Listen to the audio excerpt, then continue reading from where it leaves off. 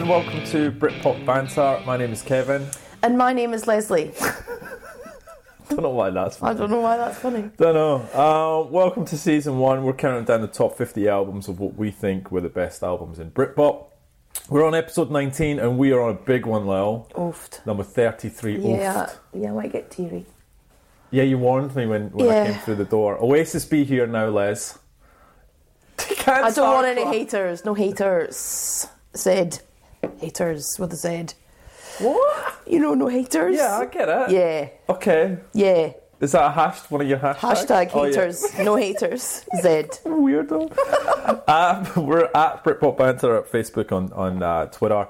Or email us, britpopbanter@gmail.com. Questions, feedback, send us your guilty pleasures from the 90s. And if you like us, leave a rating, please. And our disclaimer is, all views expressed on this podcast are 100% our own. And while we poke fun at some bands and artists, we appreciate their talent and sacrifice to create these albums. Well, last week, Placebo. Oh, loved it. It was a good episode, wasn't it? Bit long though. An hour 50. It's our longest episode yet. But we talked about... Felt like 10 minutes to me. I knew it was a long one. I knew that we were... But this is the thing, like, it was a good conversation, and I was sort of thinking, well, what do you take out of it? Maybe more of you. I'm trying not to swear at you. We are 2 minutes in. I really enjoyed Placebo. It was really well received. It took a lot of people back to the album for memories. Do you like it any better yet? And Bruce Pristine and what's its Nancy face? Boy. You're off your head. The first 10 seconds. Oh, God, because it's got a guitar in it. It's a shame. I listened to it about 10 times when you left. How could you tell? And I was like that. He's an idiot. What's he talking about? I liked all your singing.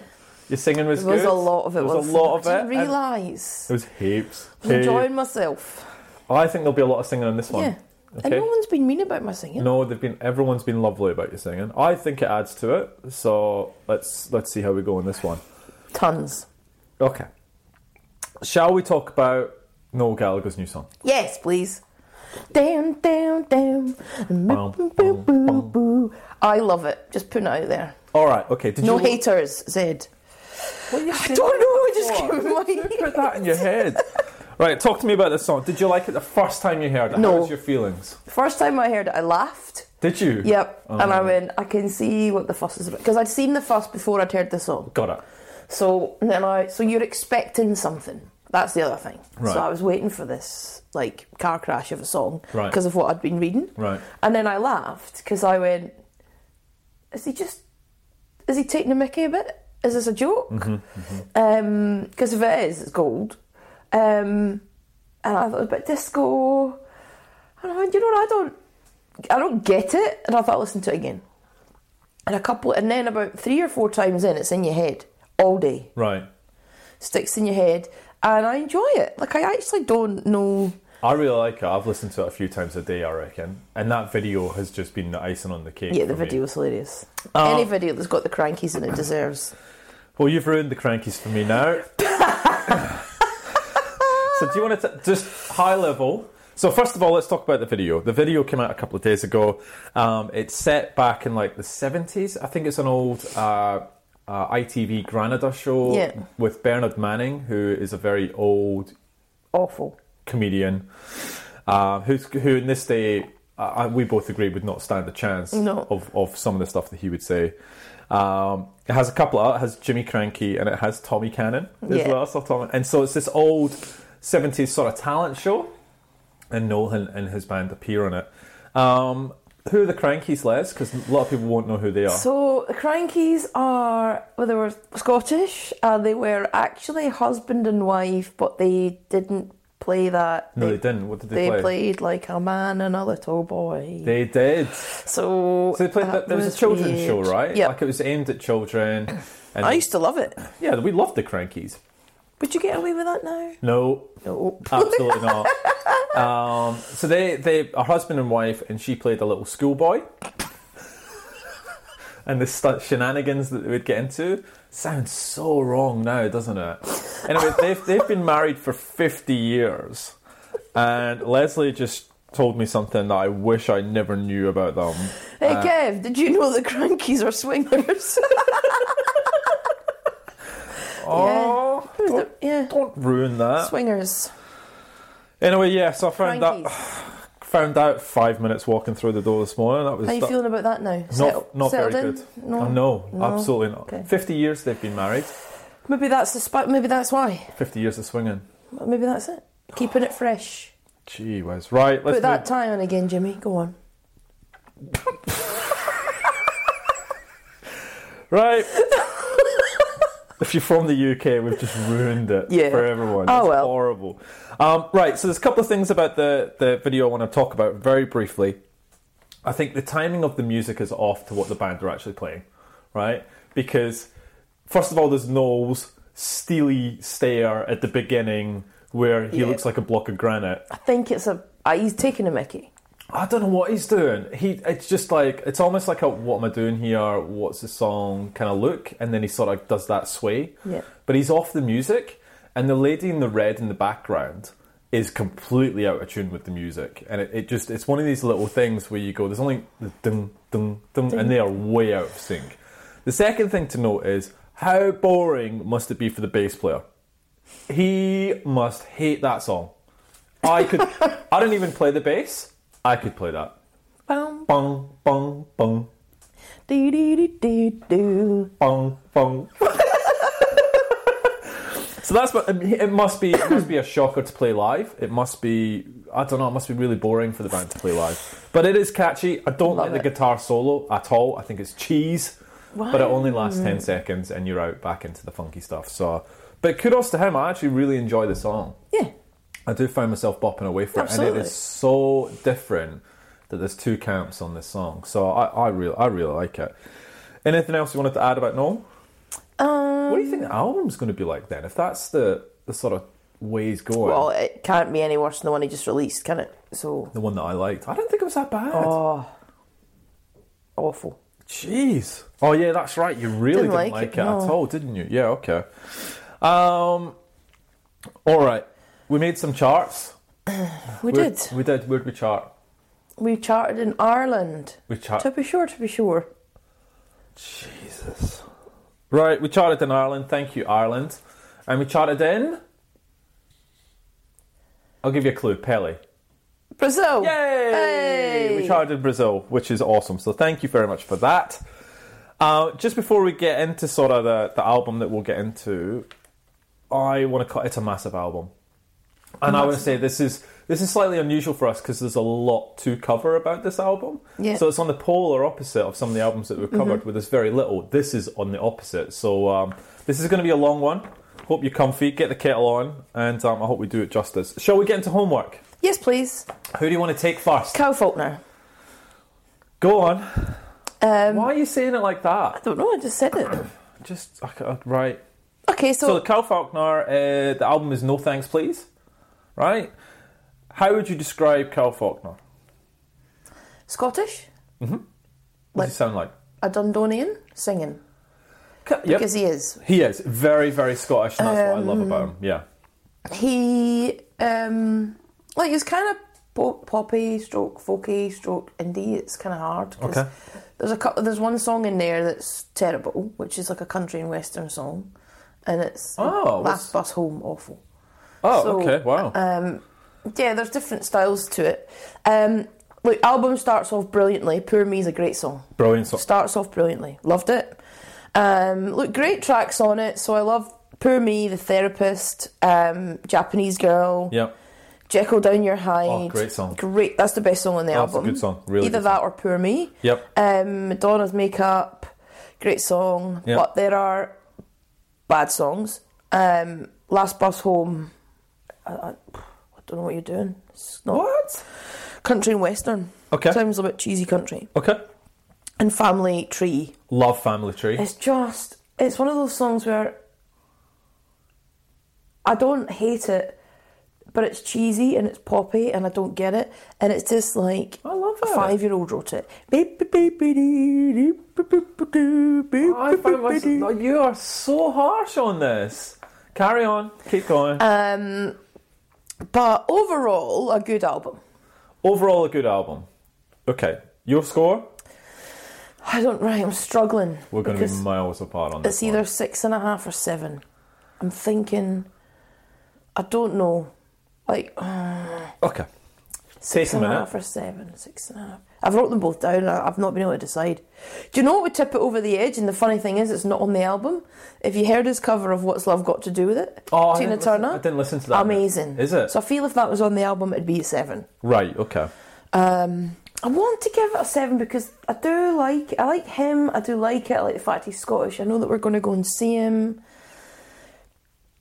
but I don't know how many times I'll listen to it after we've seen him. Okay. So I'm struggling. Okay. I'm gonna be the complete opposite of that. I absolutely love this album. Like the minute I put it on, so I really like The View, which is the band he was previously from. There's an album called Bread and Circuses, which I had on all the time. There's a song on there called Tragic Magic, Yes. which is the most Scottish song ever, and I loved that album. So it was really good to hear him. I also love his voice. I love how Scottish he is, and it just genuinely makes me happy and a little bit homesick to hear singing like that. He sings about songs that I can relate to. Like, I know you talked about the family tree and stuff like that, but I think that's a gorgeous song. I've listened to this album so much this week, and it's made me so happy.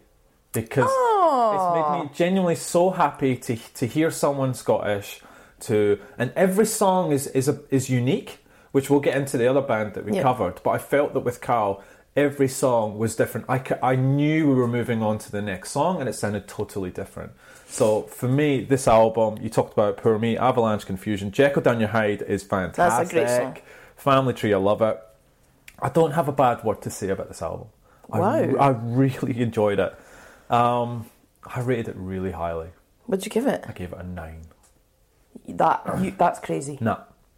So the reason being, what I did was this week, I went back to my 9s, and I went, maybe I'm just being a little bit, Yeah, just calm down a bit. No, that's what I thought. And I thought, no, if I'm enjoying an album this much, it made me so happy. I was walking around Darling Harbour, because I was at a work conference this week. And I just was like, I was singing along, like just bopping, and I was like, this is so enjoyable. When have I felt like this about an album? Wow. I know, it's just... So, I'll give it a 7 just because it makes you happy. thank you. I'm really looking forward to seeing this guy live. I would just, anyone go and have a listen to it. It's not going to be for everyone, I get it, because Carl's very Scottish, and like you said, it's a little bit folky. It's not your typical album that we're covering. And I like that, because I don't mind that kind of music. There's lots, it's just there's some of the songs verge on cheesy for me. I think. I get that. And you know what? You said that about Pete McLeod as well. Yeah, there's a fine... Yeah, when things start to move into that cheesy genre for you, you're like... It seems I'm not a fan. You're not a fan. And for me, I sort of like those because I get... Because you're a bit cheesy. Yeah, I'm a bit cheesy. Yeah. All right. So I really like that. Shall we get into Slow Readers Club? Yes, please. I'd love to. So Slow Readers Club, Build It's a hard to Tower. say. The Slow Readers Club. Right. Build a Tower. This is actually their 3rd album. Is it? Oh, okay. Yeah, so they've been around for quite a bit. I think... They're massive as well. Did you see some of their gig footage? Whoa. Like, I'd love to see them live. Yeah, they look I think great. they'd be brilliant. I think I get notes of The Killers. Yes. Bit Depeche Mode. Yep. Do you know the band The National? Yes. Bit like that. Yeah, okay. Kind of. Really anthemic, like big songs. I love it. I knew you would like it. Absolutely love it. I think we both gave it the same score. I gave it an 8 out of 10. I gave it an 8 out of 10. Yay! I knew coming into this we would give it the same score. Lunatic, the first track on the album. Great song. Oh, wow. Supernatural's brilliant. Great. You Opened Up My Heart. Never Said I Was the Only One. Through the Shadows. Oh, I actually don't have a bad song on this album. Neither do I. Like, I don't. Why? So I'll tell you why. 8 out of 10 for you is phenomenal, right? 8 out of 10 I really like this album. The one thing I had to say about this album is there was sometimes where I got to the end of the album and I didn't know which track I was on, or I'd lost track of where I was, or I didn't notice that the track had changed. Yeah, okay, I can see that. And that was the only reason why I went, Oh, okay. So that's why it got an 8 for me, because it does. I find that when you've got a very distinct sound, and they do, and that's the same. I found that with Moonlight Parade, when they've got a very unique and distinct sound, and there's 10 to 12 songs. Sometimes you lose the gap and the difference between them.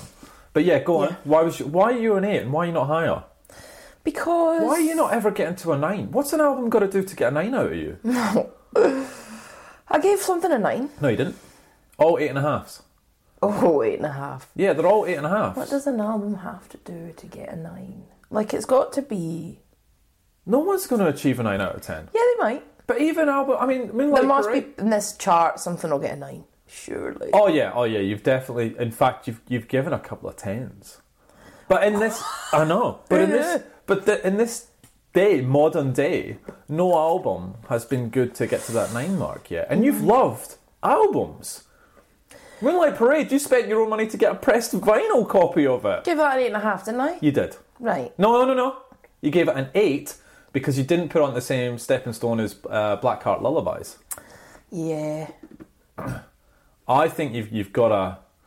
I don't know. If I really enjoy an album and the minute it finishes, I put it on again, there's something special. I know that, right? But you've got to think. I feel like I'm thinking about the marks that we've given the albums in this chart. I can't be just throwing out. It was 25 years ago. But if I feel that way still about that, they've got to meet that. Yeah.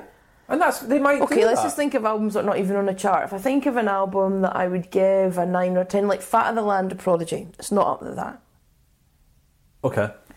Of all albums that I absolutely love, classic, will never ever... Blue Lines by Massive Attack would get a 10.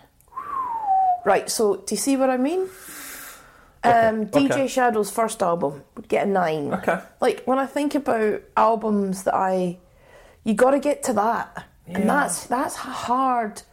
I like this Slow Readers Club are brilliant, and I would love to see them live, and I do hope that they come out to Australia.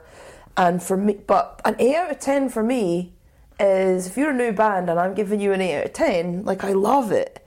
But yeah. I've got to... I can't just be... You do something different to me. I look at that album and I think, how much am I enjoying this album right now? If I ask you, Cal, if I go back to you in 2 years' time and say, give me a mark for Kyle Faulkner, you'll not give me a 9. Yeah, maybe not. But right now, I'm really enjoying this album. I'm doing this... long view. Yeah, I'm looking at this as a... I want to be comfortable with it in a couple of years' time, because you get excited by albums, and you really get and you go, oh, I love it, it's amazing, I'm just going to give it a 10, and then I'll listen to it in 2 weeks and go, that's utter rubbish. Like, I would love to be, if we say in 20 years later we're doing another chart and we're talking about them again, I want to still be able to give it an 8, maybe even a bit higher, because it's stayed with me. I just think that in the next 10 years, if I look back over the albums that mean something in my life and that I think have a lasting impact and are musically amazing, if you're going to be a 9 or a 10, you still got to be there. That's how I see it. Yeah, that's fair enough. Yeah. And so that's how I think about it. It's not because I don't think it's a great album or they're talented. I just go, 8 out of 10 because I enjoy it and it's a good album. Will I listen to this album in 10 years' time and still have that feeling that I do about some of the other albums we speak about? I doubt it. Okay.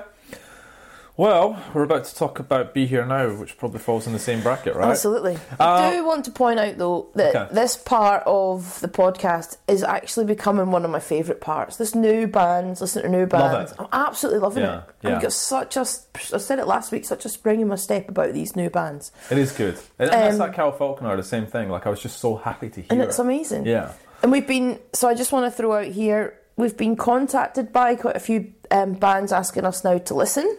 That's amazing. That's cool. If you do contact us and you want us to listen and you have an album, we will, because I actually think this is a great platform and I actually feel nice that people want us to. Yep. We were contacted by, I want to put this band on the list, so a band called Mercury Machine. Okay. Their album of the same name. Okay. I'll work it on the list. A band called Springfield who contacted us. They've just got one track at the moment called Footstep. I said we'd give her a listen and chat about it next week. Okay. It's 2.5 minutes long, it won't take time. Stop giving me homework to do. We've got enough as is. We could just put, they can go on the list. Springfield, though, next week. Mercury Machine, we can put it on the list. Well, we've got 2 more albums, right? So as we work through the list, I would love to know what your opinion on this band is. And it's the Sleaford Mods. Oh. With their album, Eaten Alive. Now, you know what? If you haven't heard of this band, go and have a listen to that album. I can't wait for you to tell me what you think about this band. So this is what I'm doing next week, is it? You're doing Sleaford Mods, Eaten Alive, and you're doing a band from Tim. Tim sent us a band. The Oriels, Silver Dollar Moment. It's a very young band. How do you spell that? The Oriels, Orielles. Lovely. And that's in the album? Silver Dollar Moment. You know I email you your homework every week, right? Donald. But you write it. Silver Donald? Silver Dollar Moment. Oh. Silver Donald. All right, shall we get anything else so on those bands? Good homework this week. Great again. Just loved it. Okay. Guilty pleasures. Cue the jingle.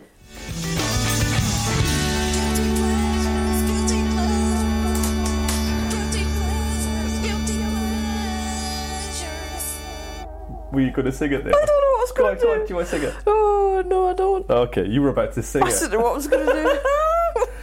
Sugar Babes. Oh, I'm going to break your little heart. Get a grip. No way. I was so excited to listen to this album. Great album. There are some good songs on this album. Okay. Obviously, Overload, right?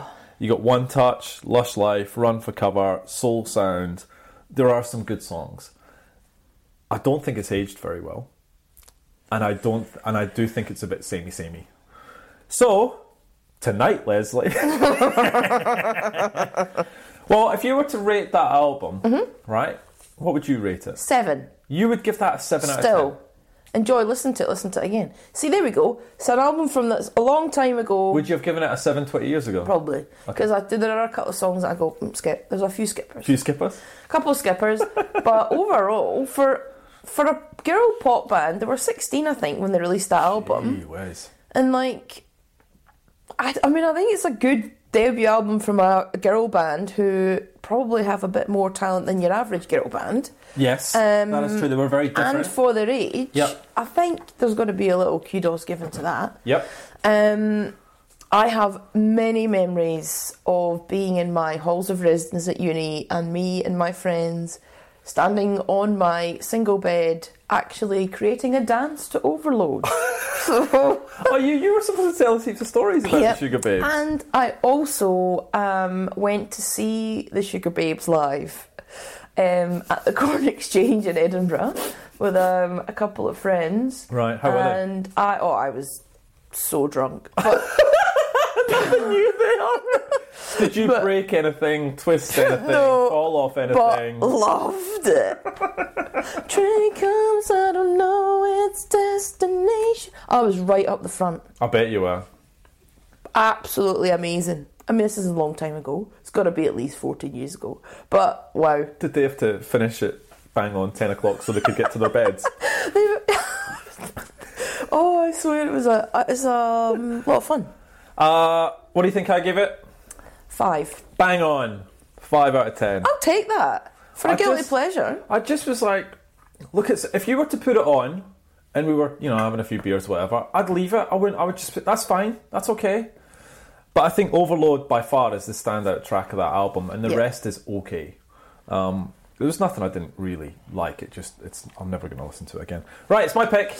Oh no. I'm going to sing you some guitar chords, and I want you to guess the band and the album. Oh no. You ready? This is going to go horribly. Ready? Yeah, I've got my eyes shut. Got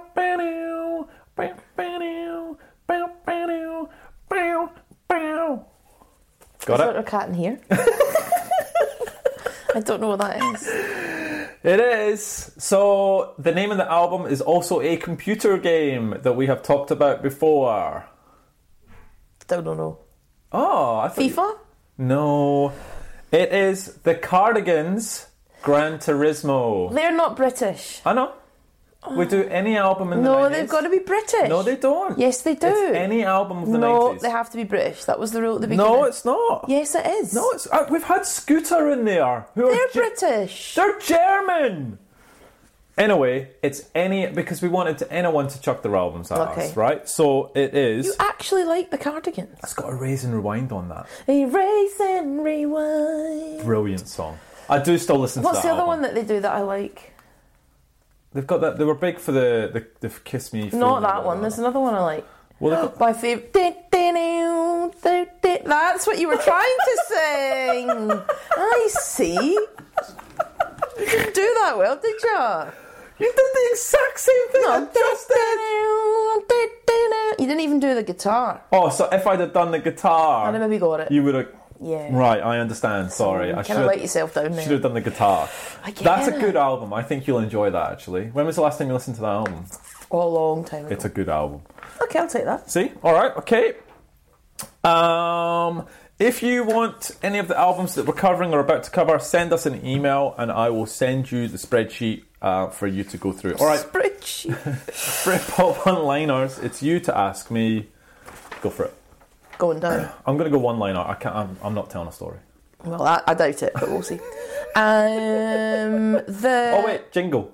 Cue the jingle.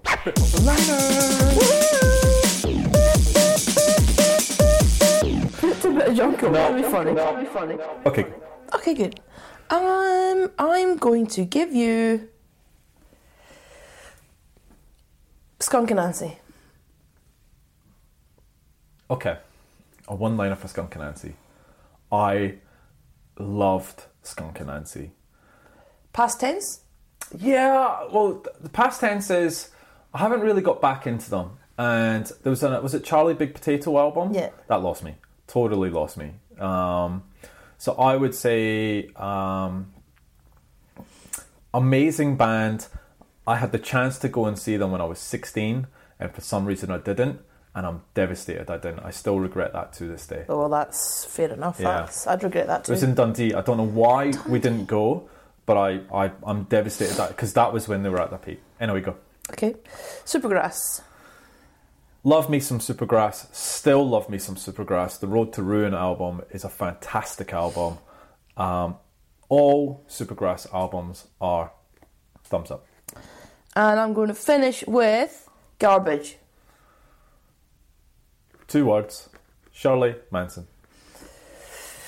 Wow. I like the way that you're judging them on their musical prowess. So that's good. No, that's a bit shallow, but okay, we'll move on. I don't know. Come on. I love me some Garbage. Love me some Shirley. Sure, I'm sure she feels the same. So. Sure. Are we ready for Oasis? I feel nervous. You ready? I just need to swap my notes over. So if you hear rustling of paper, I apologise. It's important I get this right. Okay, and we are on time as well. So I don't know if we'll get to that. I don't know if we'll beat Placebo. We were way ahead in Placebo by now. But there's a lot to cover here. All right.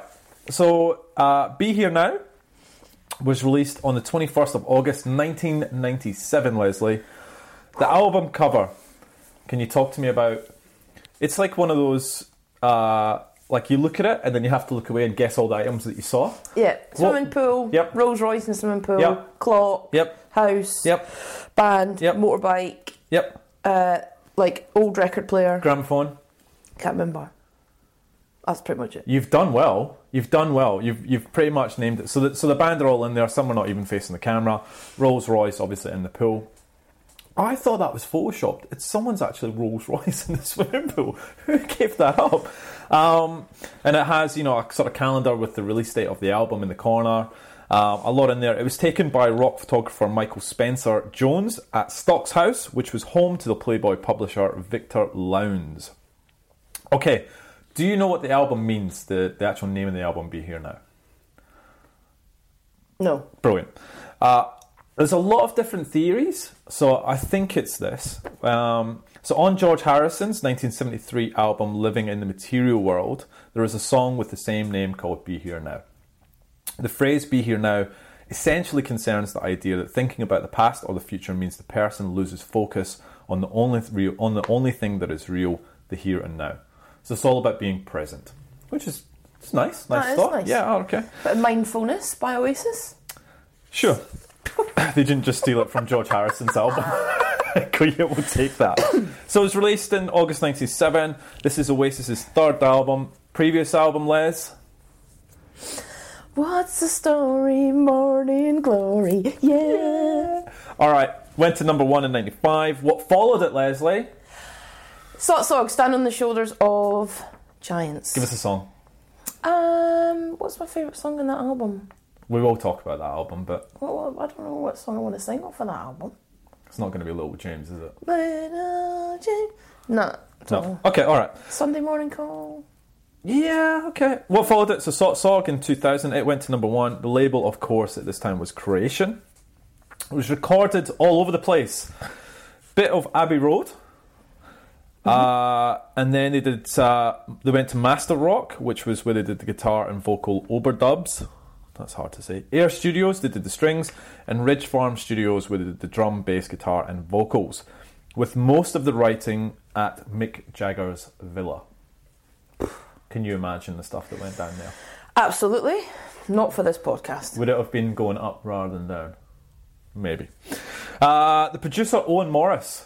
And Yes. we've talked about him before. We talked about him on the Ash episode and all the stuff that used to get up to with Ash. He seemed mental on this one.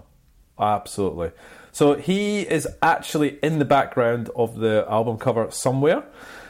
He's done Ash 1977, as we discussed, and the Verve's Northern Soul album. Mm-hmm. Okay? It's 71 minutes long, this album, Les. Yep. Thoughts on that? Absolutely fine with that, thank you.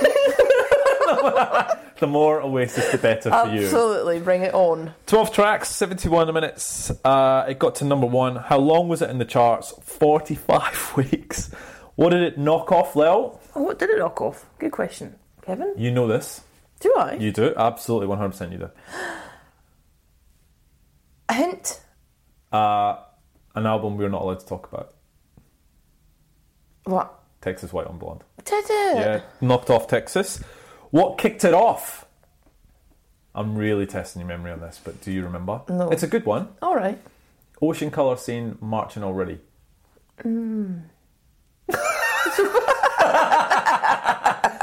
Brilliant. Okay, good. Are you ready for the charts? Yes. Boom. Okay. These will be Albums. brilliant. I remember this year being amazing. Tell me I'm not wrong. I'm probably wrong. It's not bad. Okay. All right. Number 10, Sheryl Crow. Sheryl Crow. Good. Brilliant. I actually used to like Sheryl Crow until she did that song Reef, and then I'm... Well, that was last year or something. She did Yeah, that well, song. she's dead to me now. Oh, number 9, Spice by Spice Girls. Oh yeah, that's kicking about still.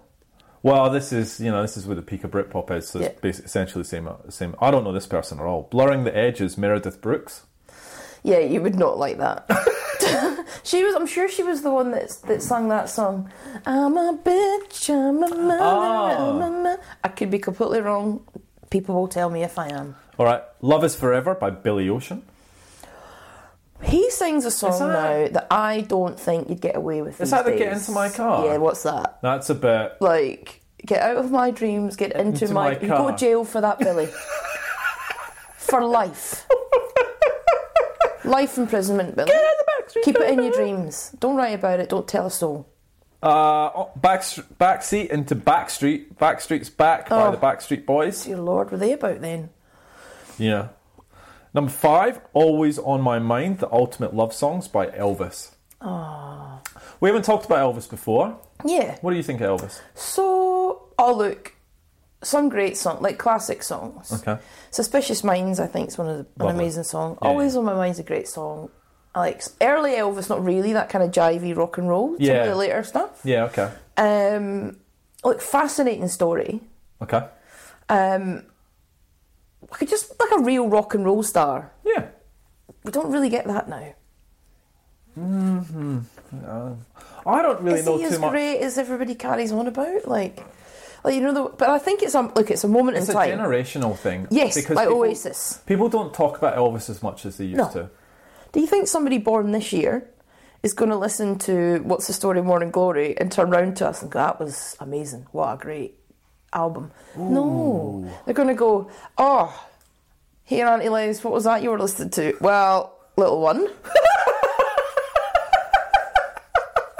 Just try again. That's how that's going to go down. Right, number 4, it's a belter. OK Computer by Radiohead. Great song. Album. Album. Number 3, you just spoke about it, The Fat of the Land by The Prodigy.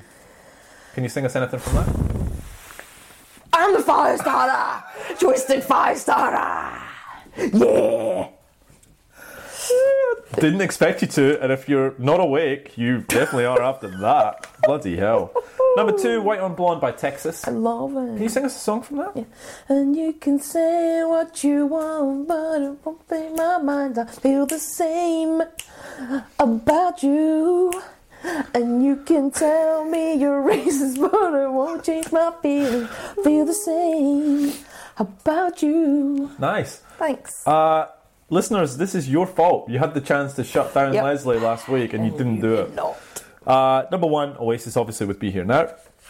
Singles. Oh. I can't wait to get your take on this. It's a mess. Number 10, Queen of New Orleans by John Bon Jovi. No thanks. Was there a change between John Bon Jovi and Bon Jovi? No, he just went solo. So Bon Jovi was the band, John Bon Jovi obviously him. Got it, alright. Number 9, More Money, More Problems by Notorious B.I.G. I'm not singing that song. I wish you could sing that. No. Okay.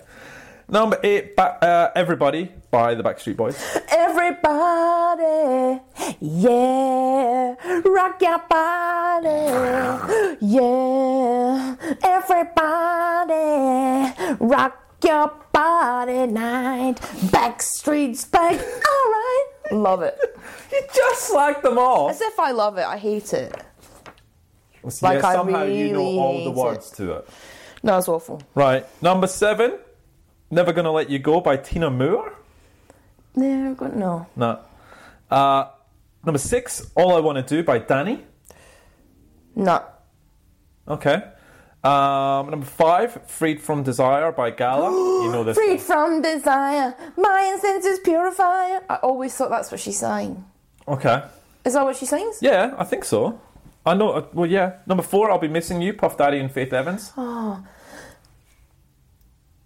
I've forgotten it. what does it give me a... Dun, dun, dun, dun, dun, Yeah, dun, I'll dun, be missing you. bum, bum, bum, Yeah, I bum, really bum. blew that one. Number 3, You're the One That I Love by Shola Ama. Nah. Number 2, Tub Thumping, Chumbawamba. I'm not singing that. Rubbish. I get knocked down, but I get up again. No, you're never going to keep me down. I get knocked down. Stay down. Stop singing. Number 1, Men in Black by Will Smith. Here come the men in black, men in black. What a terrible song. Terrible singing. Terrible movie. Terrible. But you love that movie. Men in Black. Didn't like the original. Think about that. Oh, it's got Right. aliens in it, of course. Yeah, you wouldn't like it. Got a new one coming out. What? New Men in Black. Nah, not watching that. I think it's Thor. Is he in it? No, Thor's playing it. It's a redone one. Yeah, nah. All right, let's get into the album itself. So let's just quickly talk about just before this album, all right? So obviously What's the Story was a massive, massive success. And then this came, right? Did it live up to the hype of what, the expectations were? We'll get into that. Do I have sort of the same feeling as the journalists do? We'll get into that as well.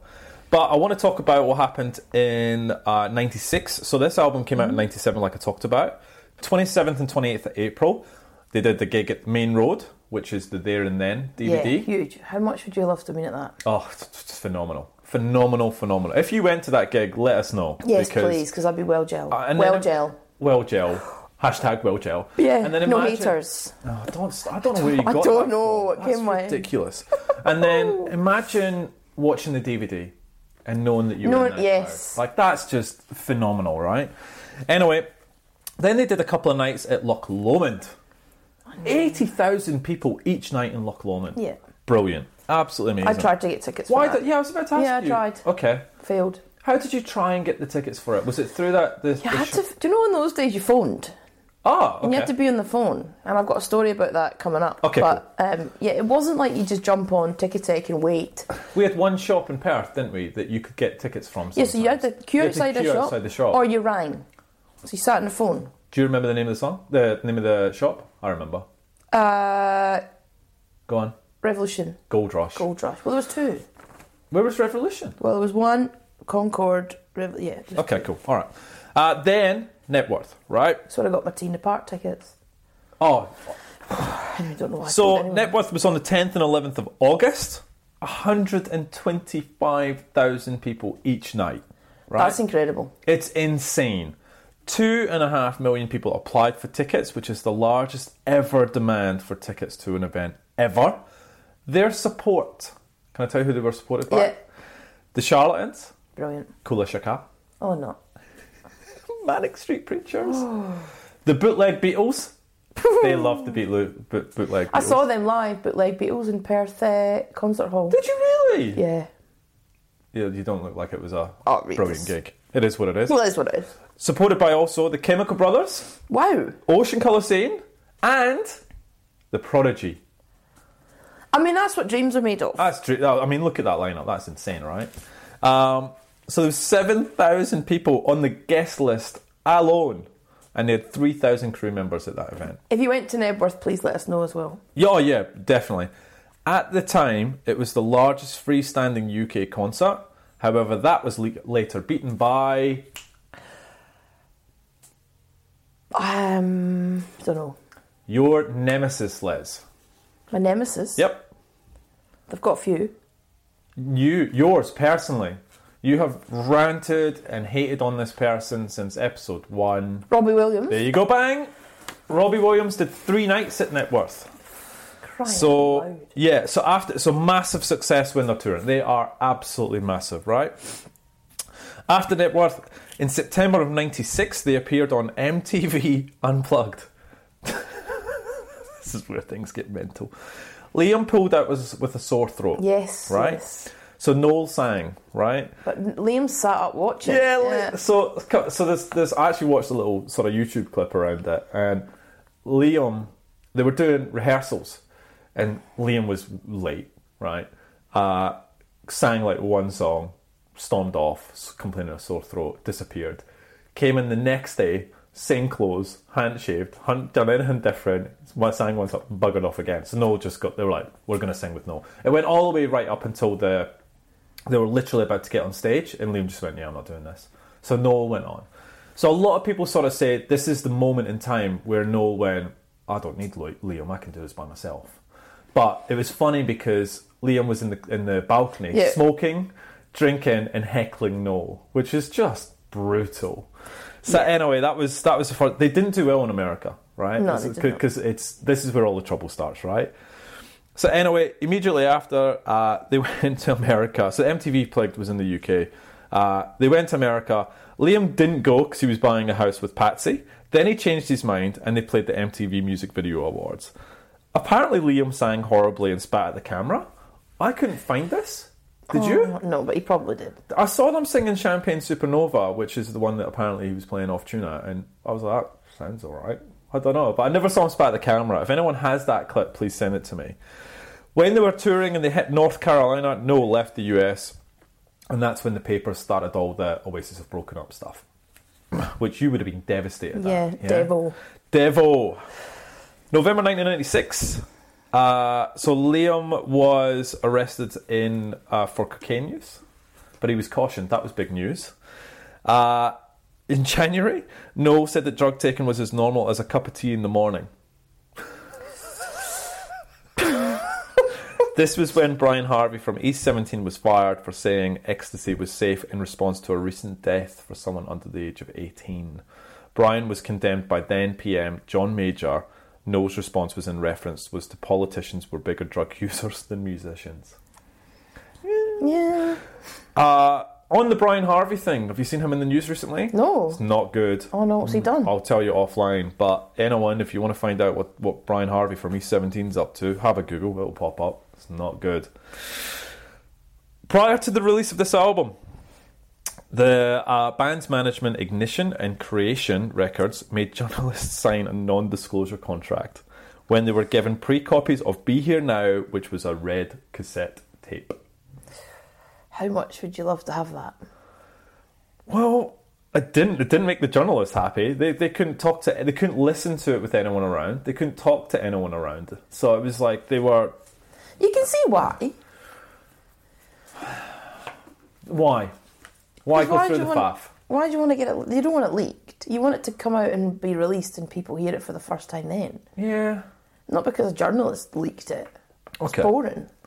But were they the first ever band to do this?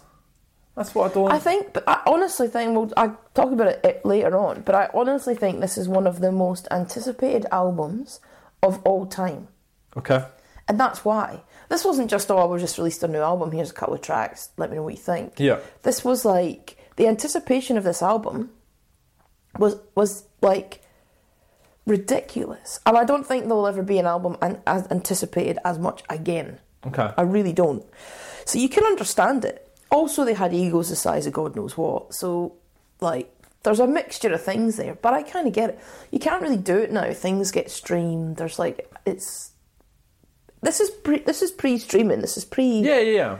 So this is like you're waiting to go and buy your copy of the album, and they just want it to be released the way they want it released. Apparently, so the Quietus talks about journalist Deli Fidel getting his copy and not being able to talk it or play it within anyone's earshot. He buried the tape in his garden after he completed his review because he was so worried and about getting legal on him that he hid it in his back garden. Bit hectic, but... Apparently lawsuits were made too, especially to fan-made websites that carried any of the album. So they were going all out to stop this being released, right? When they released Do You Know What I Mean, they called the police on 3 radio stations who played it too early. Apparently they removed a bunch of tracks from Radio 1 and Steve Lamacq because they felt that there was not enough jingles between the songs and voiceovers to stop home recorders. Did you tape any of that? I didn't actually know, because I think that I just wanted to buy it. Yeah, okay. Apparently Creation Records got a specialist in to check if anyone's phones had been tapped for everyone involved. They were that paranoid. That's hectic. I know, full on, eh? Looking back, some of the journalists have said that this may have swayed their views due to the underrating of What's the Story Morning Glory, and then the uniqueness of the secrecy around this album creating an event mentality. So there was a lot of hush about this, the red cassette tapes, the sign this and all this sort of stuff, that it caused this swelling of this is something special. And I think that... But it would have anyway. I think it would have anyway. Okay. What's the Story Morning Glory was one of the biggest albums ever, right? Yeah. At this point in time now, Oasis are absolutely ingrained in British culture. Ingrained. Yep. Right? So... I reckon if they didn't do the red tape thing in the whole, it wouldn't have mattered. This was like the most anticipated album ever. Okay.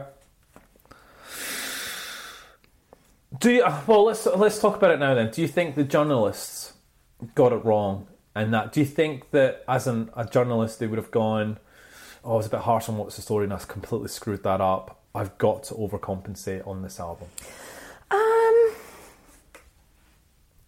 I don't know, it sounds like a weird thing to say as a professional, right? Like, I don't think so. Like...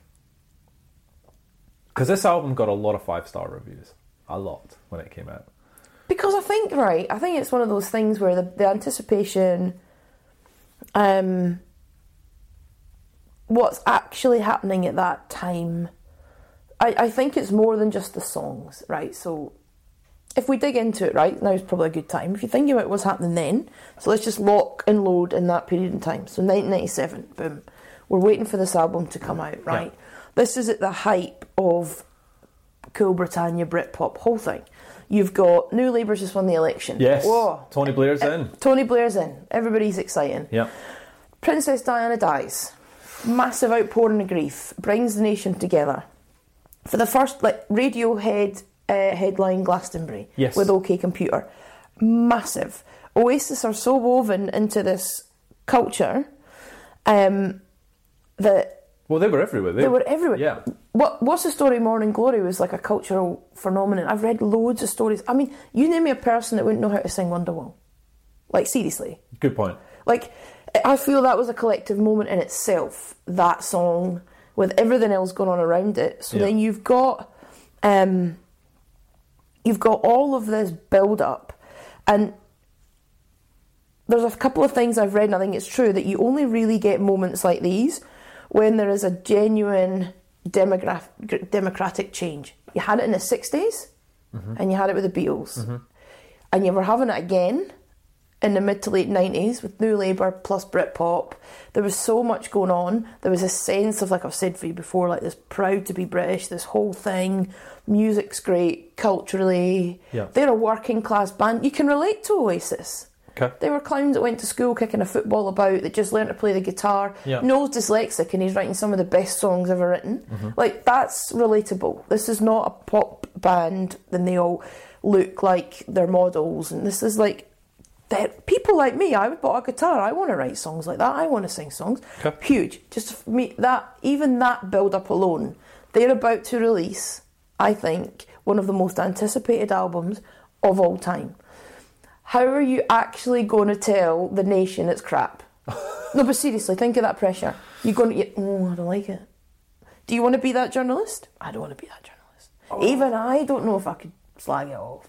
Because I don't even know if you're going to listen to it with an unbiased opinion. Because you're already built into the frenzy. Yeah, you're right. 350,000 copies sold on the first day. There were kids who were about to get their exam results, didn't even wait for those. They went down to HMV Hour Price to go and buy that album. Yeah. Like, it was huge. Yeah. So, and then then you're probably listening to it on a crest of a wave, and then it's probably not till later when you go, I should probably listen to this properly, and all of that fanfare's died down, and then you go, well, it's not really What's the Story? Morning Glory, is it? Correct.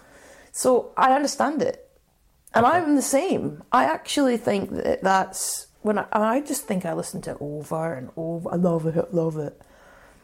I still do, but not. It hasn't stood up the same as the rest, and I think we'll get to that. But we'll get to that. Yeah. All right. I can totally see how that happened. I actually think it's that will never happen again. I don't think in our lifetime. The hype around the album. Never. With such a cultural... Has there been one since? No. No, I don't think so. And it won't again. I mean, it was the fastest selling British album of all time until Adele knocked it off. So there's a bit of anticipation around that. But that's not a cultural thing. That's just people like Adele. True. And everyone, and that's not just that. That's not like your mum likes Adele, your gran likes Adele, your friend likes Adele. It's just because everybody likes Adele. It's not really because it's... Do you know what I mean? It's an album I know what you mean. It's not going to happen again. So I think that we can get all, technical and all, like, reviewy and dig into the songs one by one. But for a moment in time, brilliant. I am so pleased I was a teenager then. Yeah. I'll talk about that later. I just think it's, brilliant. Actually, let's pause for a second, right? Let's pause. Right? Yeah. On the 90s, right? So it's funny, when I was in the 90s, musically, I was really unhappy with the state of music. Because, hold on, bear with me here. Did you see the singles chart we just went through? Yeah, singles. Hold on. But there's some real crap music around that time. And then we're about to get into boy band, girl band time, which is even worse. Right? So when we were in the 90s, I don't think we realised how fortunate we were to have the Britpop movement in terms of these great bands. And then for me, the electronic dance side of things, like the Chemical Brothers, Prodigy and Orbital and all those great, great bands.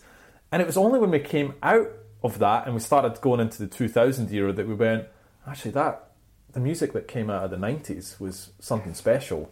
And that's still how I feel about that now. While I was in it, I thought, this is terrible. I disagree completely. I think it's the other way for me. I think that was the time of my life where I loved music the most. Right. And I feel like I'm getting back to that again because we're doing this podcast. But it consumed me. But that's what I mean. Cassettes, albums, digging into other bands, what was going to get released, the music was out, buying a guitar. I was just obsessed. And it was all of, not the charts, the singles, like, per se, but the albums that were coming. Read the album chart again. Like, there was a lot. The album chart was okay, yeah. I don't think I was sitting there thinking as a 16 or 17-year-old, I wonder what the state of music is, versus, like, I was in it. So I was living in it in that moment. I don't even think I gave it that thought. I just thought, this is amazing. You've got your parents and other generations going, oh, what's this Oasis? It's rubbish. Like, you should just listen to ABBA, right, Dad? So, what does he do? His ab workouts too? Yeah, Black Box. Yeah, loves it. In the 90s. Yeah, but like, I just think that, you know, I had Oasis posters. Why have you got what are those ugly buggers on your wall? Whatever, Dad, get out.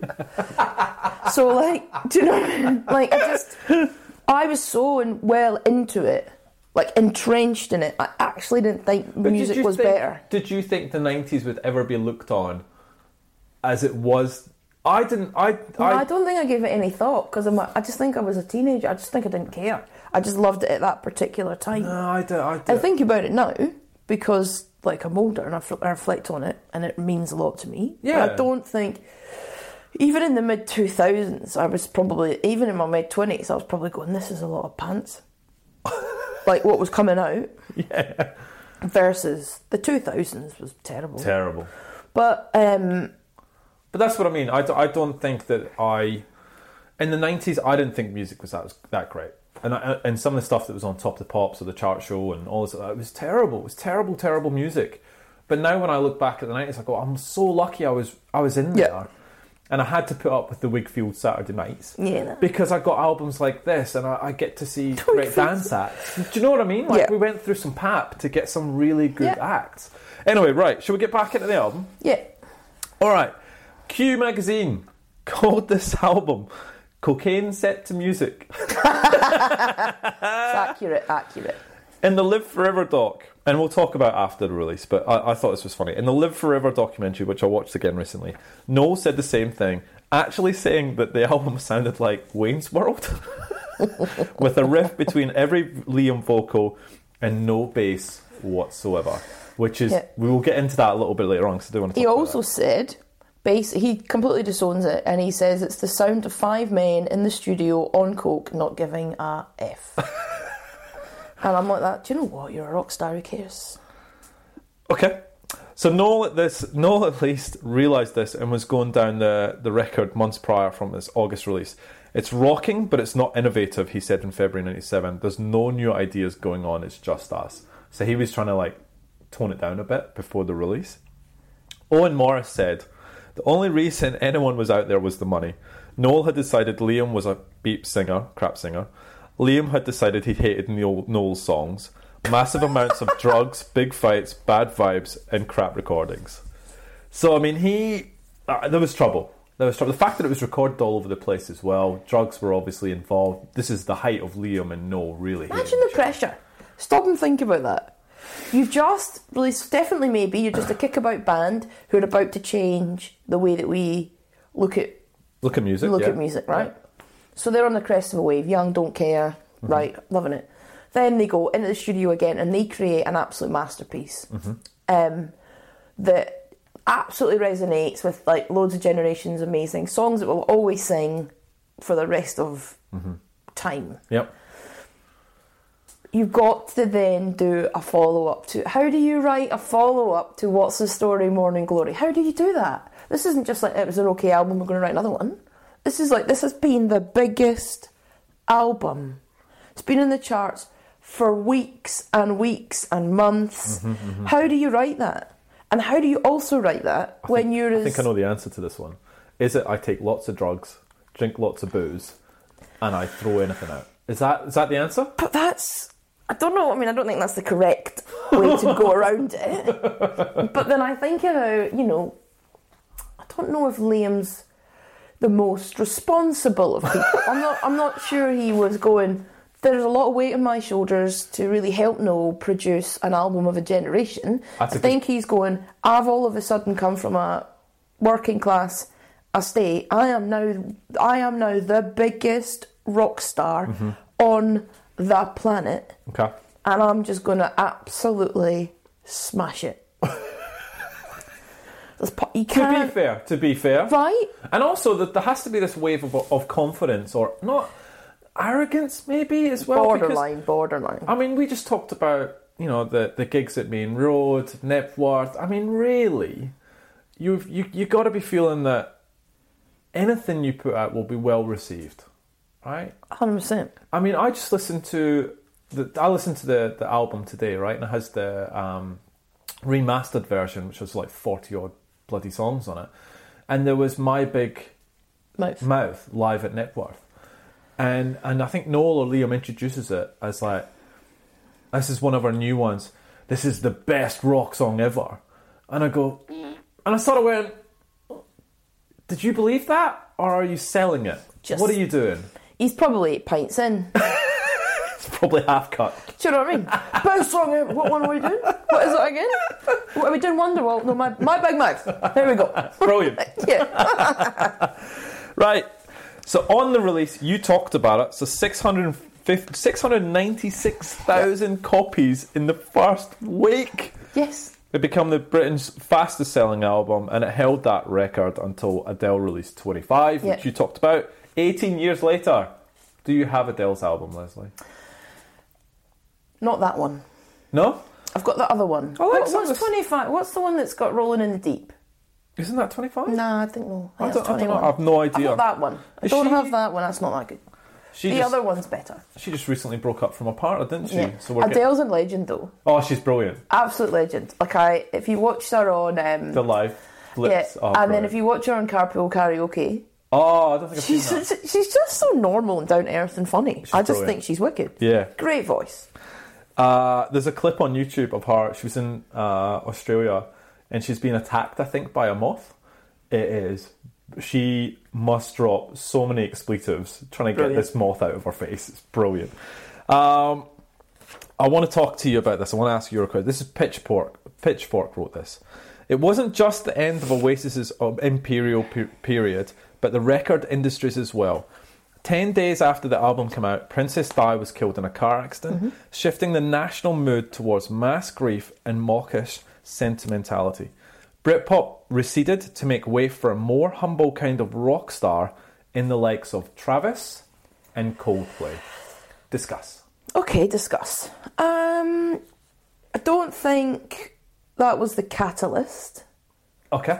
I just think that music... because music does change now. Music changes, and I think you don't get any more hedonistic than this. Yes. How do you top that? Yes. You don't. Yeah. Who's going to top it? No one. So you've kind of lived that now. And yes, they did. But I also think, if you think about like Princess Diana death, yes, there was an outpouring of grief. Yeah. Candle in the Wind went to number one. It did. Whole thing. And I get that. I don't think that was a catalyst. I don't think Travis went, oh, it's now time to write The Man Who, because that happened. No, not at all. Don't think that happened. But I think... but they also worked with the Radiohead producer. So Radiohead went, if my memory serves me right, when Radiohead went into the OK Computer stage, that was the same producer who did Travis's album. So they changed sound. So I think there was just a natural shift. And I think part of it is that political part. You've got the build up to a change of government. So there's this optimism. Get the Tories out, we're sick of them. These guys are going to be the new thing, blah, blah. Bit of an anticlimax when it happens. And then we go down another path. Yeah. He sends us into a war that we shouldn't have been in. Yep. Whole thing. Mood changes then. Yes. So, yes, different things. Music does change. You can't top this. How can you top that? It's as hedonistic as it gets. There's a Rolls Royce in a swimming pool. That's a good point. Because a lot of bands changed their sound by now. We talked about Radiohead. Travis, obviously Coldplay on the horizon. Pulp changed their sound from different class as well. Should they have changed here? Like, should they have felt that they needed to do something different, or the timing wasn't right for this? But they did change. This is a change. Okay. This is a bit of a change. How do you explain? Go on then. What changed? There is... what do you feel's different? Oh, well, it's the most bloated, overproduced album you've heard in your entire life. there's no rawness to this. Well, there is, and I'll talk about. There's a couple of raw songs, and I think they stand out for me. But yeah, there's a ton of trumpet. I mean, there's no trumpets in What's the Story. Like it's like there's. It's a change. It's a change in sound because what they lost what made them in the fact it was raw. I agree. And so definitely maybe is raw, like it's gritty to the point where it's like no one produced it. Really gritty. What's the Story has that same. It's a bit more better produced probably, and it has more softer moments because you've got Cast No Shadow, you've got Wonderwall. Yeah.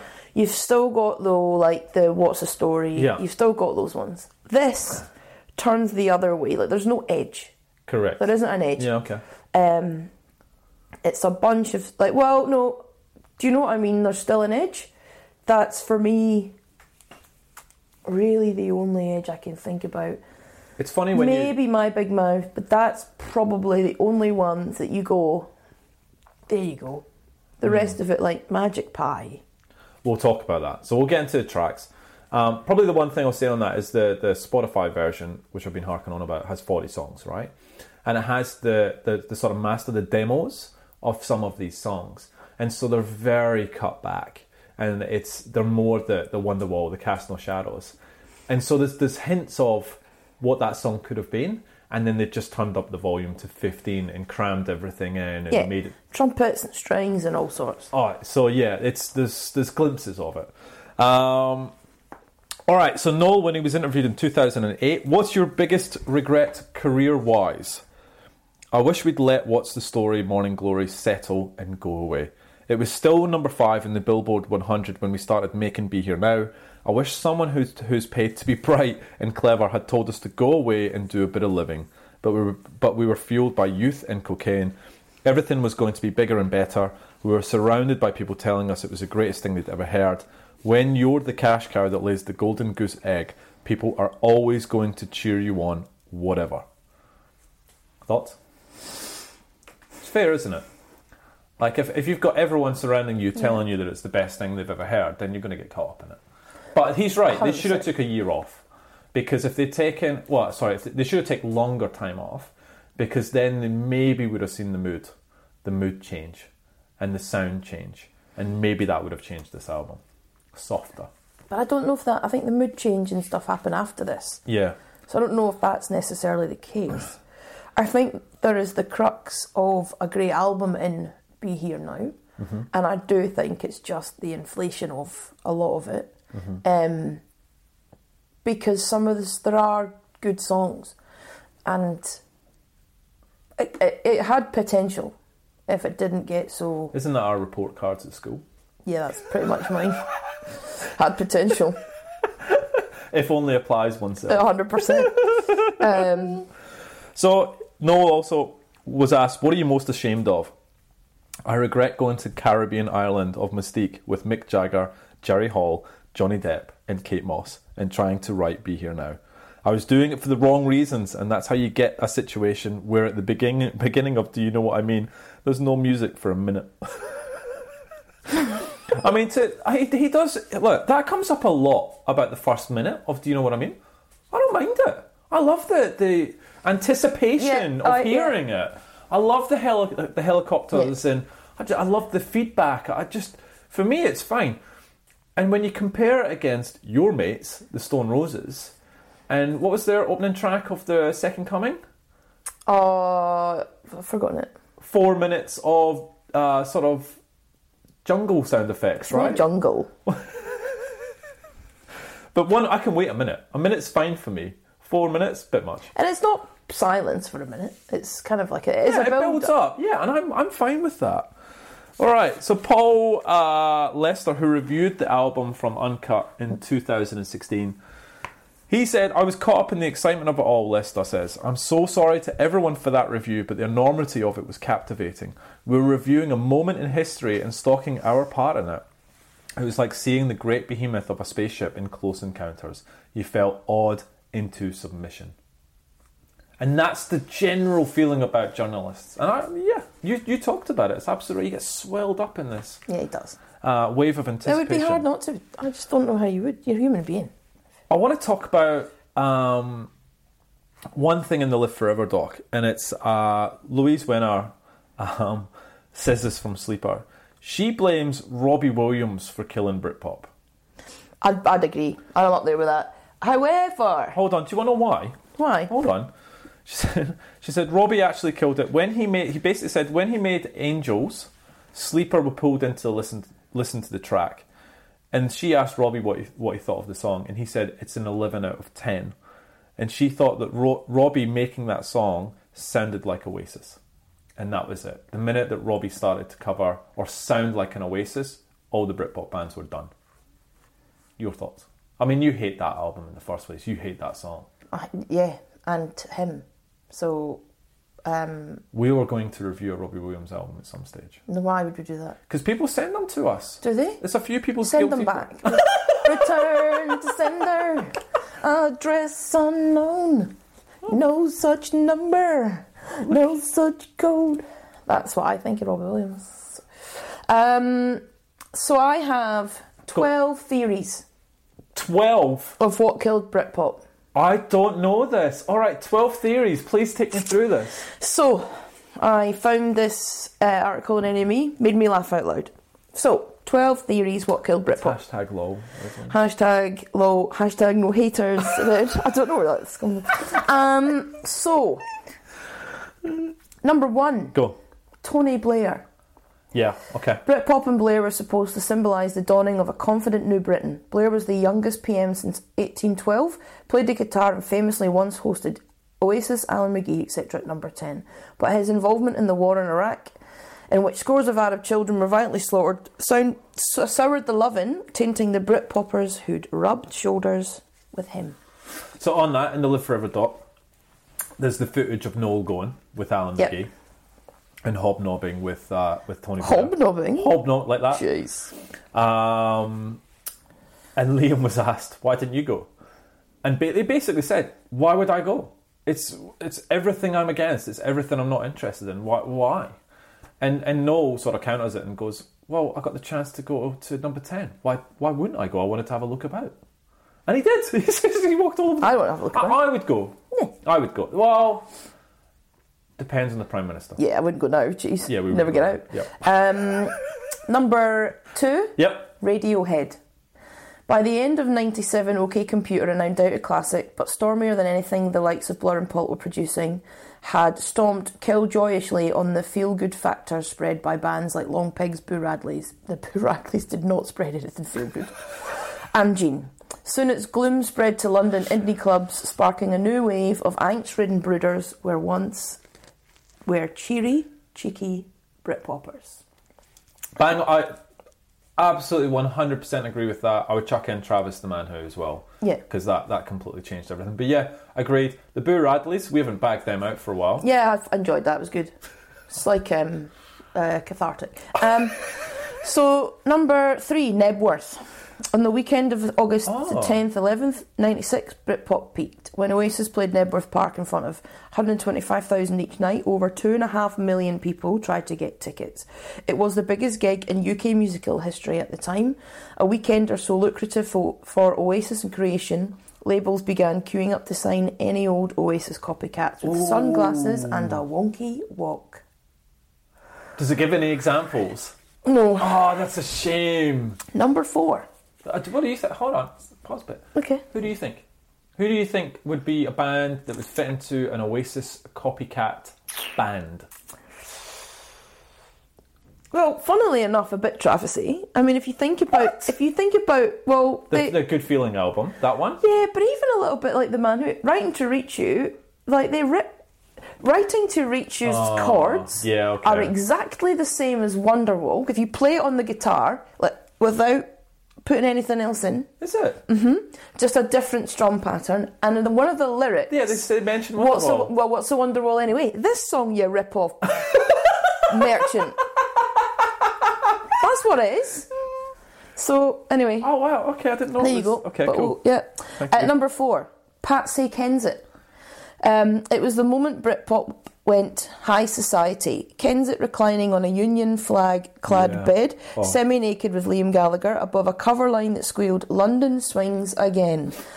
The aristocrat... not swinging again. No, the Crankies were not there. They were just out of shot.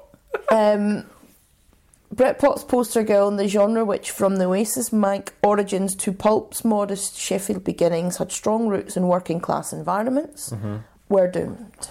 So, Patsy Kensit? I think, look, they were just having a crack, weren't they? Just having a crack. Just maybe loved each other at one point. Was that when Lethal Weapon 2 came out? Were they together when that one came out? I'll have to do some research on that. I'll have to go back and watch Lethal Weapon 2 a few times. Yeah, good. Me too. Number 5, the new acoustic movement. So between Oasis releasing Be Here Now and Standing on the Shoulders of Giants, Travis released The Man Who. Sitting on the stools rather than sneering down mics became the norm. Turin breaks, love them. Oh, yeah. Became totems of British guitar rock, and the supposed alternative flip side was epitomised by Badly Drawn Boy. Yes. A year later, the namby-pambiness had gone terminal. Oh, good examples though. Yeah. I mean, really, bang on. Number 6. How many is there? 12? Can we come on? Lad culture. Oh. Like all the best rock and roll, Britpop emerged as a musical refuge for people who felt different and overlooked by mainstream culture, a celebration of misfits. Along the way through, it was co-opted by a Stella-swigging, FHM reading lad culture that made the whole thing seemed about booze, banter, and boorishness. Oh God, don't bring the nation eventually switched off. Number 7. Oh, so just on that was they were tired of our behaviour. That it was quite laddish and... Yeah, it was just a bit over it. Okay, cool. Number 7 was hard drugs. We'll move on. Number 8 was inflated egos. Look, it speaks for themselves. We touched upon that with... People were tired of it? Yeah. Okay. 9, too much musical ambition. By 97, Britpop had, according to Creation Records, Alan McGee just run out of steam. People like Jarvis Cocker and Damon Albarn had started to expand their sounds and do different things because they're geniuses, and that's what geniuses do. Their wandering artistic minds were always going to adventure into new territories. It's kind of true, isn't it, really? Yeah. You're going to move. You're not just going to do the same thing over, rinse and repeat. It's interesting he talks about Damon because we didn't chuck it in, but Blur 13, that change of sound as well. Yeah. So yeah, okay, all right. Number 10, the money ran out. New bands were getting massive record deals all the time. Remembers Elastica's Justin Welsh. You would stand next to someone holding a guitar at a bus stop and 3 weeks later they'd be on the cover of NME. Labels were throwing huge piles of cash and milking Britpop for all it's worth. Eventually their fiscal recklessness caught up with them. Okay, cool. Number 11, Princess Diana. The death of the People's Princess in 97 put such a huge dent in the British public psyche that all of a sudden the breezy cheer of Britpop struggled to chime with audiences. Neither the nation's confidence nor Britpop would recover in a hurry. And the last one, bands patching up old rivalries. For some people, Britpop never truly died, at least not until 2013's collaboration between Noel Gallagher and Damon Albarn at a Teenage Cancer Trust show. We'll let Liam Gallagher explain this one. Noel killed Britpop. I'm into the Teenage Cancer Trust, but that was bollocks. If you think that was genuine, you must be living on the effing moon. So, there we go. A lot of those we've actually touched upon. A lot of those are valid as well, right? None of them will be here now, though. After this album, Lil. Okay, so later in the year, they released the compilation album, The Master Plan. Wow. Yeah, what an album, right? Amazing. So we don't. This is not part of the chart because it's kind of a compilation. It's not an album. Is The Master Plan better than Be Here Now, Lil? Take a long pause and think about this one. And just feel the wave of Oasis tweets coming your way, depending on this answer. Oh, man. There are more great songs on The Master Plan than there is in Be Here Now. So what you're saying is... I can't judge them because it's not an album. But there are more songs, better songs. Which one do you listen to more? Definitely Maybe. Nice. I'd probably listen to The Master Plan. Same. I'll take some heat off you for that one. But I'd probably listen to my own Oasis compilation of where I pick all the songs I love the most. So do you have the Leslie Martin Oasis album. Okay, cool. Does it have Aqueous on there? Of course it does. Because that's on the master plan, and that is... Of course it does. All right. The Noel said, the really interesting stuff from around that period is our B-sides. There's a lot more inspired music on the B-sides than there is on Be Here Now itself. Has my top 3 songs. Can we quickly go through your top 3 Oasis songs? Oh, that's hard on the spot. Okay. Right, can I tell you mine? I'll give you some time. Oh. 1, just talked about it, Acquiesce. Beautiful, beautiful song. Number 2, Gas Panic. Number 3, Columbia. Oh man. You haven't given me any. Can I say it now and then I can rethink because I might miss something. Slide Away is my number 1. Okay, cool. That's good. I've not done 1, 2, 3. They're all great. Okay. Slide Away by far. I would say Rocking Chair. Oh, that's a nice song, isn't it? Yep. I would definitely say What's the Story, Morning Glory. Really? Love it. Really? All your dreams of me. Yeah. Top 3? Yeah, I'd say. It's hard because I'm going to change it now because I can't. I need to come back to that because maybe it's top 5. Acquiesce could definitely be in there. Supersonic, you got to give me. So we just put the whole of Definitely Maybe in there? No, because there's tons of great B-sides. I do love Stay Young, Rocking Chair. Oh. Yeah, you're going to have to, Talk Tonight. Oh, you love that song. Still do. You can't... We'll part that? Because that sounds like an episode and by Don't itself. Go Away. Yeah, maybe there's an episode all by itself, just on you and your favourite Oasis songs. Right, okay, so after this... 4 hours long. After this, there's a lot of change for Oasis. So Creation shut down in 1999. Alan McGee, poor boy, he was burnt out. He was punching though, wasn't he? Great. What an achievement. Big things. God, I'd never want to meet Alan McGee because if he heard what you said about him, we were in trouble. No, I think it was complimentary. I was giving him a big high five. Big thumbs up. No. Hashtag no haters. So Alan McGee was burnt out. Last album was Primal Scream Exterminator. Oofed. Oasis albums were then being released through Big Brother Records. Mm-hmm. Also in 99, Bonehead, Paul Arthur, and Guigsy, Paul McGuigan, left the band. So Bonehead left during the recording of Standing on the Shoulder. He's saying he basically needed more family time. He was replaced by Jem Archer. Bonehead, what's he done since leaving? DJing. Of course. Radio.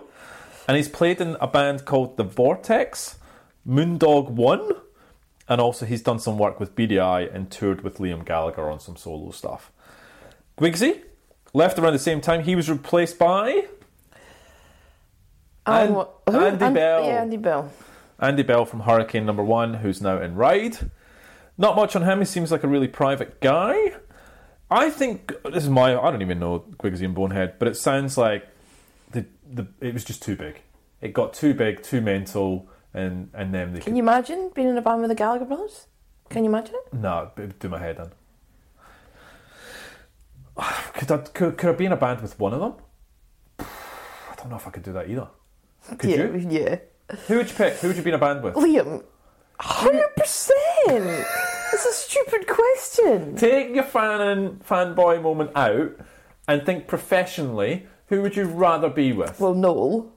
Right. Well, that's not the answer. But it's not a job interview. I asked you a serious question. I'd write the songs and play guitar. Liam could sing them when I write old time. I'll buy the red stripe. So, Noel, however, would be probably slightly less chaotic. Yeah, okay. And you'd probably get a sentence out of him that made sense. I reckon if you'd been working with them, you would have pushed out Black Star Dancing. You would have been, that's the best what you've ever done. We're going to Right, what else we got? Owen Morris, he's gone. Yeah. Replaced by Mark Stent. So, Standing on the Shoulder of Giants, released in 2000, went to number 1. What do you think of that album, though? Standing on the Shoulders of Giants. Oh my god. I like it, but it's not. It kind of just all goes. Like it's continually just Declines. for me. Yeah. That's the symbol that you're doing that people can't see. Because look at it. Yeah. Heathen Chemistry, 2002, number 1 again. Don't Believe the Truth, 2005, number 1 again. Dig Out Your Soul, 2008, number 1 again. Let's go. Out of those 4, pick an album, your favourite. What, Standing? Standing from Dig Out Your Soul, go.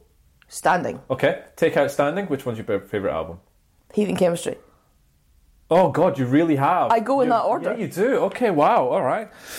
2009, the band broke up after a fight between Noel and Liam in France, minutes before they were about to go out on stage.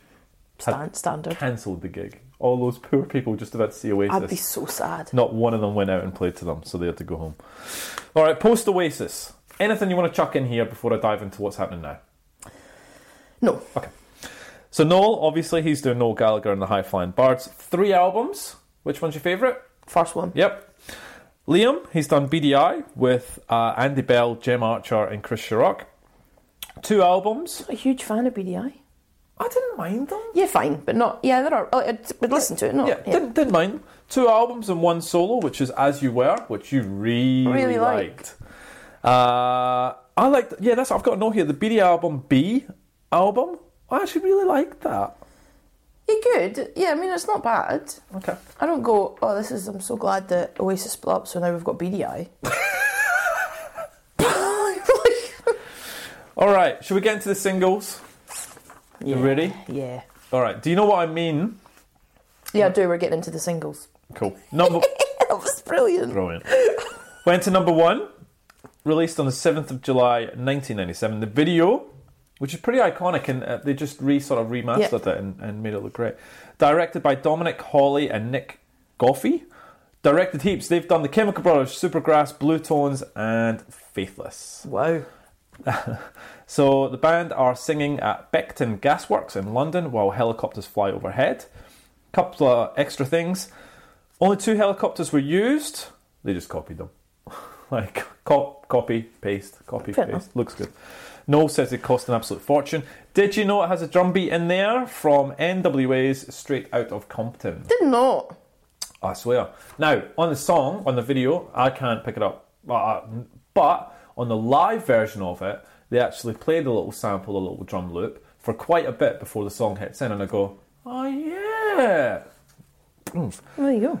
Location, it's where Full Metal Jacket was filmed. Oh wow. You seen that movie? Yes. I haven't seen it for years. Good movie. Do you like that movie? Because it's actually a good movie. Probably not. Won some awards, probably. Did it? Probably. Did it win a few? I reckon. That's why you like it. Love it.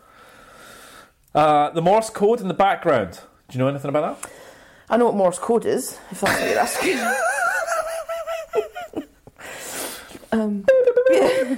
Was inspired by Strawberry Fields and apparently spells bugger all.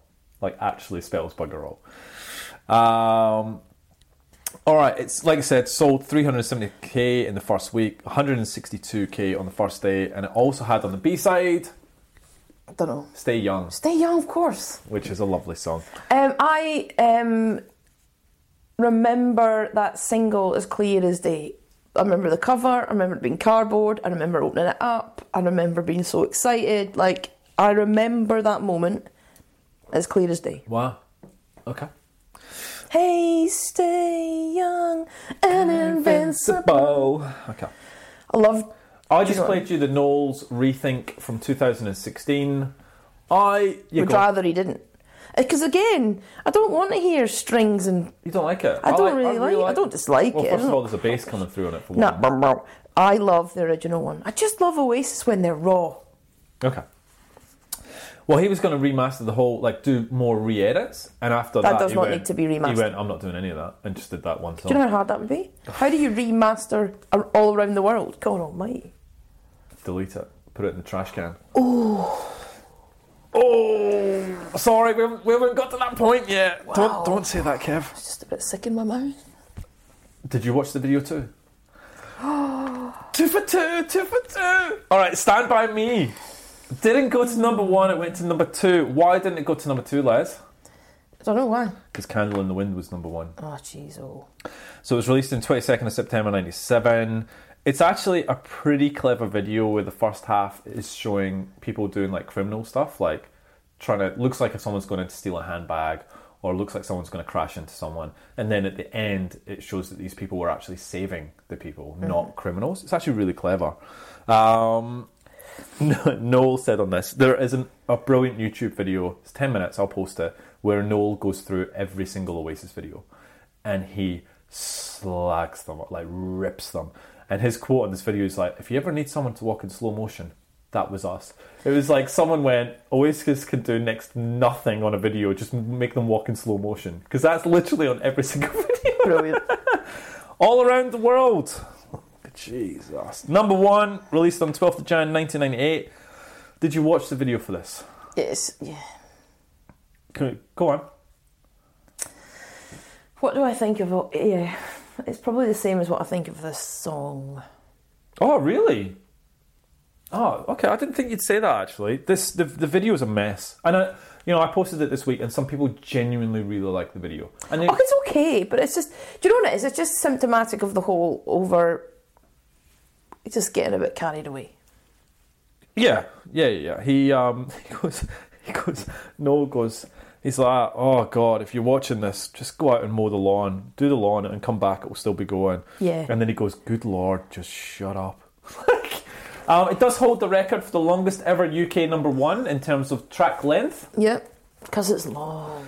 Don't Go Away was released in Japan only in February 1998. The band sing in a red room, and they sort of changed sizes. I haven't seen this. No, it wasn't released in the UK. It was released in Japan. Oh. And the band are like small Noels, and then you got big Liams standing next to each other. It's all distorted sizes. And then people are floating through the sky, and they drop down, and then with umbrellas, and then they're the orchestra that play. The guy who done it was a guy called Nigel Dick, right? He's directed 500 music videos. He's done most of the Oasis videos, Wonderwall, Don't Look Back in Anger, Rock and Roll Star. He's also done Manson's Wide Open Space, and Kula Shaka's Tatva. And then he's done Backstreet Boys, Guns N' Roses, Cher, Westlife, Nickelback, Def Leppard, The Chords, The Real McCoy. Sing me a Real McCoy. Another night, another dream, but always you. Thank it's you. like a vision of love, it seems to be true. Another night, another dream. Wow, you... Oh, God. Brilliant. I didn't get to sing a lot this time. Tears for Fears. Oh, yeah. And he did Britney Spears One More Time. Hit me, baby, one more time. But also that was the one My where she's in the... loneliness is killing me, and I must get... Okay. Move on. Should we get into the tracks? Yes, please. Oh, God, let's go. Do you know what I mean? Your I thoughts? love it. Okay. Great start to the album. Okay. You tell me a track that starts off an album in such a boom, here I am, big hitter, great start to the album. I still think it's one of the best starts to an album. I genuinely do. Okay. I actually really like it. I think it's a great start to an album. I really like the ending. The last minute is phenomenal. I didn't know the song was about his abusive father. Did you? Yes. I met my maker, I made him cry, which is really full-on lyrics. It's a punch in the face of an opening track. It is. Boom. It is. So Noel said that coming in a mess and we're going out in style. I love it. Noel said we were a bunch of scruffs from Manchester and we're going out in a Rolls Royce. I really enjoy this track. Yeah. I think it's one of the best tracks on this album. We're playing it? Yeah. All right. Do you know what I mean? Goes like this.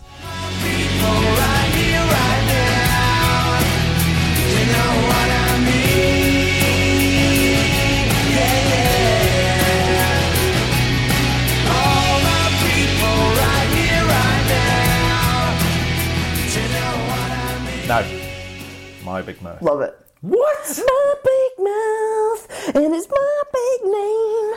I love it. It's like, it's just raw. It's just Oasis. All right, so this is what turns me off Oasis. Because this is where they get into that heavier style where I just didn't like. I didn't like, and there's a couple of songs on here which is the more heavier, more guitar-y, more rocky. I just don't like it. Okay. So I've gone, I don't like this. Too heavy for me. This is what drove me away from the band. Noel to Q Magazine said, "Into my big mouth you could fly a plane. I love it. Even if I'm not interested in what I've got to say half the time, but I ain't never spoke to God. I ain't never been to heaven. That's about fans who think you're on the phone to John Lennon and think you have all the answers." Like, so it's all about, you know, like he says stuff that gets him into trouble, or, you know, when someone famous, when he meets someone, he'll always put his foot in it. Yeah. There are 30 guitar tracks on the song, Leslie. 30. Yeah, good. Is that fine? I'm absolutely fine with that. I don't want to play this song. I think there's much better songs for us to play. What? Much better songs. Great, we're moving on. Don't have Magic Pie. Do not play this. You, and I remember, you loved this song. What happened? I still like it, but it's not aged. You don't think it's aged? I really like this song. Magic pie. Look at this. I'm spat over the table at you. Oh, nah, no thanks. I'd rather you played My Big Mouth than this. Well, I'm not going to. Okay. So apparently they fought over who was actually going to sing this. Oh, it's a best no singing this. Oh, by far. In the opening line, an extraordinary guy can never have an ordinary day. That's just great. Oh, that's the thing about Magic Pie. Verse, love it. Chorus, don't like it. Like it. Oh, don't. Yeah. That's what. Yeah. All right. It comes from basically Liam asking Noel, "How come I always get in trouble?" Well, because you know you always put your foot in it, and you're always doing weird things, and and you're an extraordinary guy, basically. He stole a line from taking Tony Blair as well in here. The line, "There are but 1,000 days preparing for 1,000 years." That's from a Tony Blair speech earlier on in the year. Well. The jazzy bit at the end is played on a Mellotron, which was made especially for the Beatles' Abbey Road sessions. Wow. You know the really jazzy bit at the end? I really love that. I want to play Magic Pie because it's probably, again, I really like this. Magic Pie is this.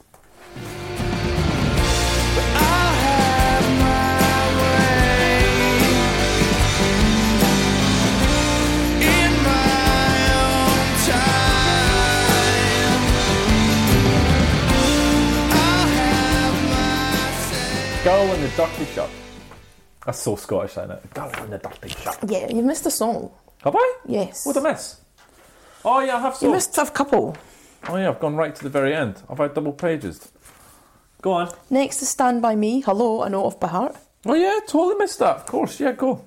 I did too. I threw the whole page away. Maybe that's why. Stand By Me, go. Sorry, go on. I love it. I know you do. I absolutely love it. That just brings back tons and tons of memories. It's just a beautiful song. Tell me, I mean, you can't dislike Stand By Me.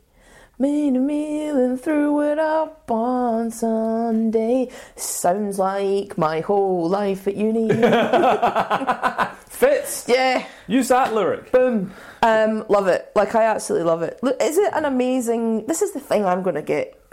This is where I get confused, because, like, if we're going to do proper musical review, then is it one of the best Oasis songs? No.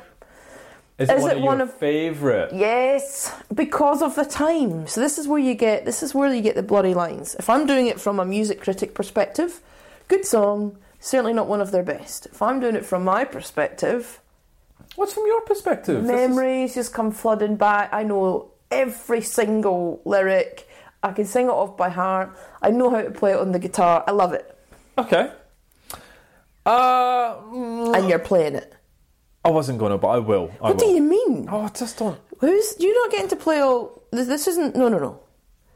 There's no way you could not play this and you played Magic Pie. I like Magic Pie. Alright, so Stand By Me. Like you said, it starts made a meal and threw it up on Sunday.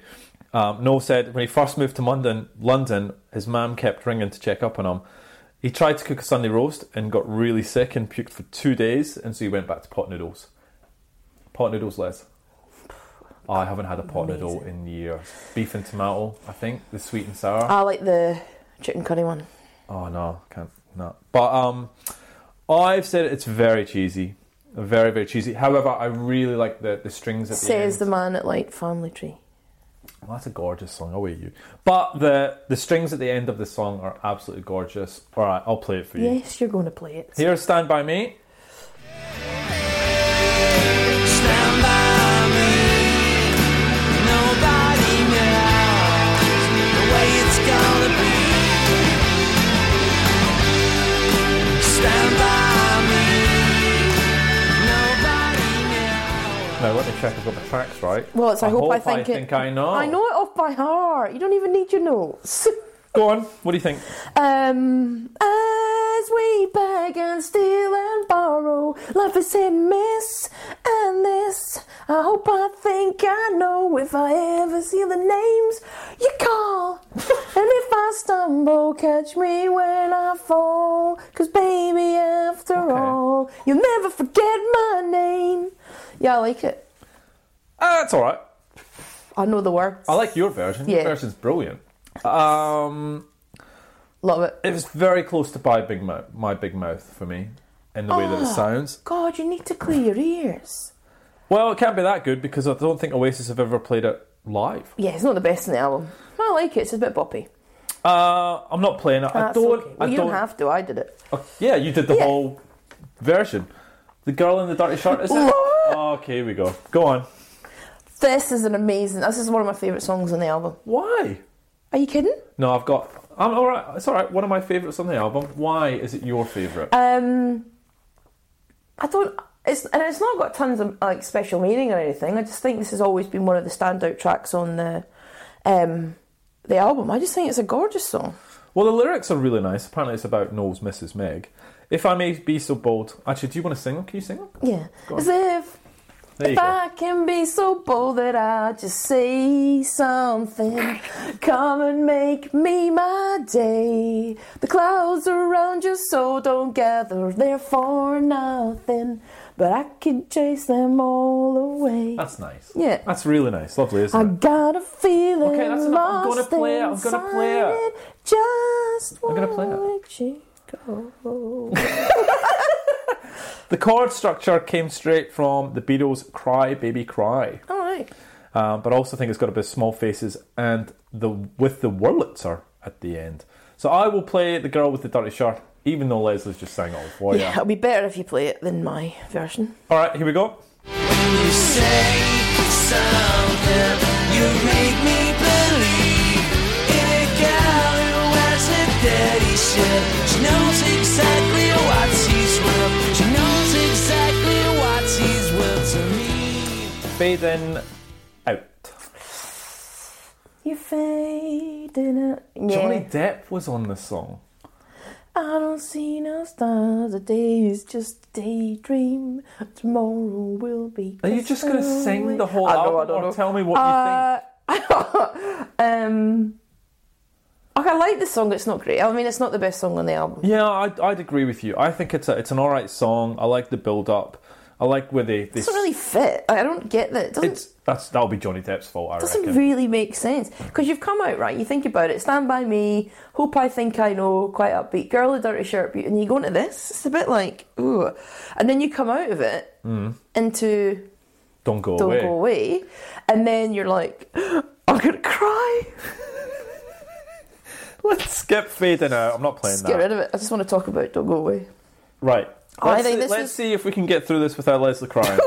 I think, and I'm going to get absolutely battered by any other Oasis fan, I think this is up there with one of Noel's finest moments. Okay.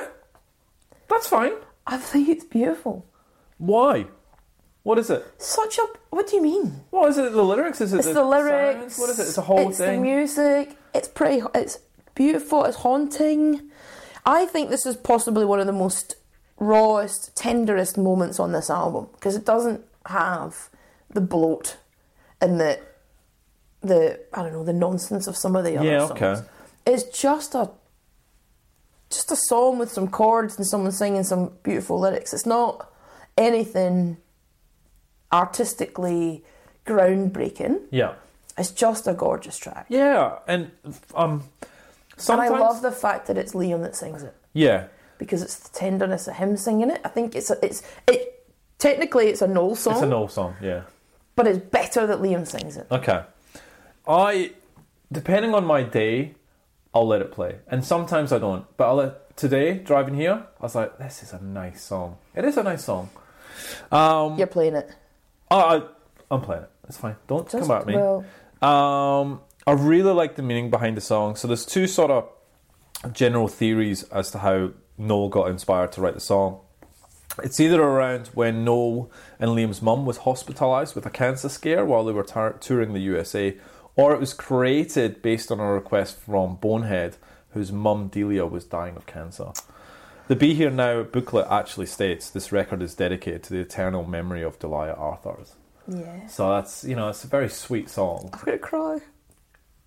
Okay, I'll play the song then Yep. while you recover. Compose myself. Okay, compose. All right, this is Don't Go Away. Don't go away. Say what you say. Say that you'll stay. Forever and a day. In the time of my life. 'Cause I need more. Oh, you are. Come on! You're across from the table. I can't give you a hug either. Should we talk about Be Here Now? Yes. Is But- that... Like, I don't like it.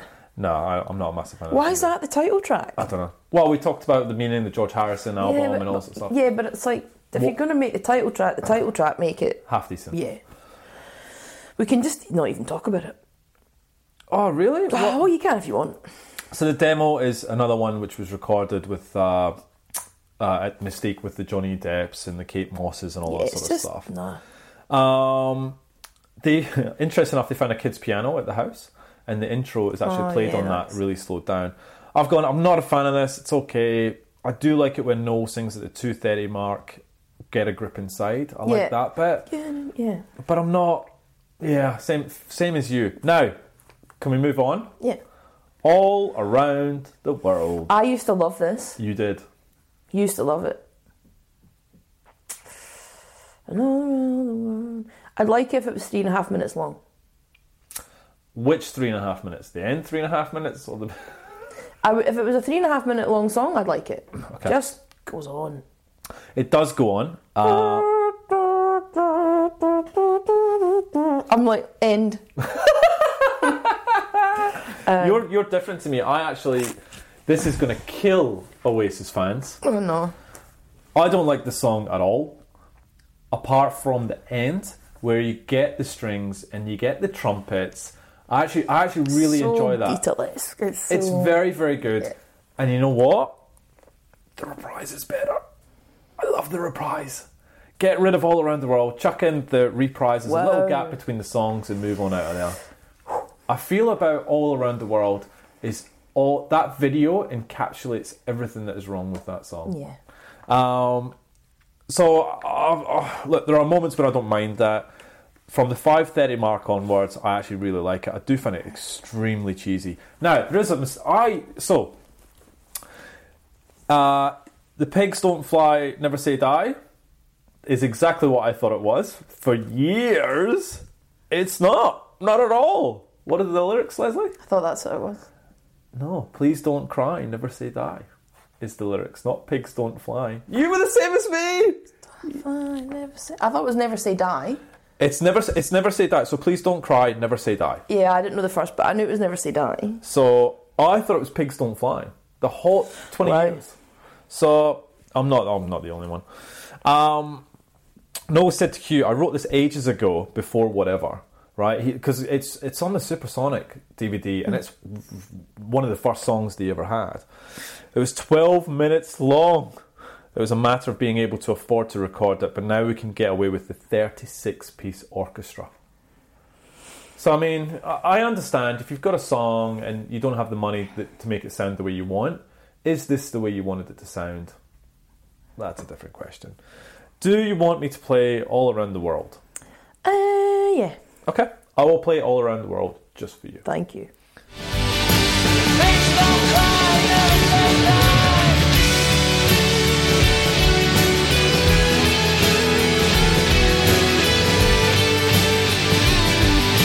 So pigs don't cry, never say die.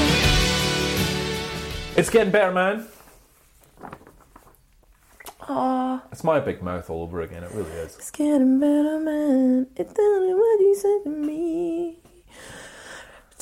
So Yeah, it's okay.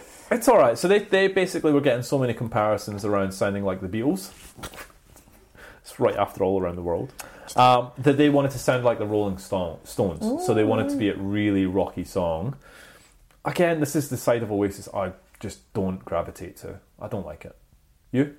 Nah. Skip it? Would you skip it or let it play? As a Oh difference. no, I always let everything play if Oasis singing. Alright, so I'm going to skip it. And then for the end to this podcast, I will play the reprise of All Around the World, which ends it. And on my notes is it weird to like this better than the real long version, right? Probably. Probably. But, let me know what everyone thinks. So, quote, I was running out of guitar lines, so I decided to fade it in with backwards guitars. The fleet clumping at the end belonged to Brian Cannon, the sleeve designer, and the door slamming, that's never been done before, of course. We got a Penny Lane piccolo trumpet in there because a guy in the brass section stood up and said, you should have a piccolo trumpet on this, try it. So we sent him on a taxi to fetch it. Now, though, everyone will want a piccolo trumpet in their band. That's what he thought. Cool. I don't think anyone took that on and ran with it. No, I don't think so. Right. Oh, I'm knackered after that. All right. So, look, we're not. I've got usual question is: were you surprised by the chart position?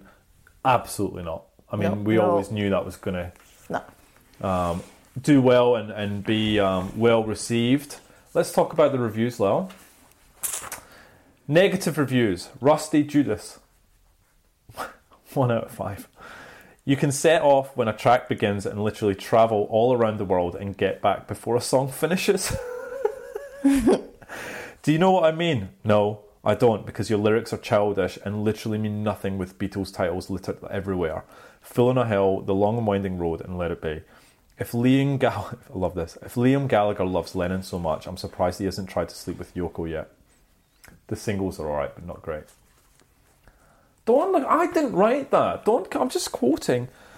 Phil, 1 out of 5. New Labour is a good metaphor for Golden Age Oasis. In the first couple of years when they were just getting big, they were effing brilliant, and everyone could get behind them. Then they made it and became a bit crap, and it all sort of went a bit downhill from there. Good stuff? Yay! This is weird. Noel and Liam Gallagher are chefs. They had already made the perfect plate of poutine. Right? Millions of people had enjoyed it already. So much so they lost it a bit, and their next creation was a poutine with cheese, curds, gravy, green onions, chili, jalapeno, shredded cheese, pork, chicken, and hot sauce, served with a side of ranch. And then he goes on a bit. Did you know what poutine was? Yes. What is it? Like, it's a Canadian thing. It's like chips and gravy and all sorts. You are bang on. It's a dish that includes chips and cheese and brown gravy from Canada. Yeah. All right. Shelf Andre. I personally never understood what the problem was here. I think it's a fantastic record from start to finish. To me, Oasis were on top of the game. They knew what they were getting into was ridiculously huge, so they made a ridiculously huge album for the ridiculously large demand for the band, and they did it just as they should. All the bloatedness of the songs are well justified. It's just rock and roll.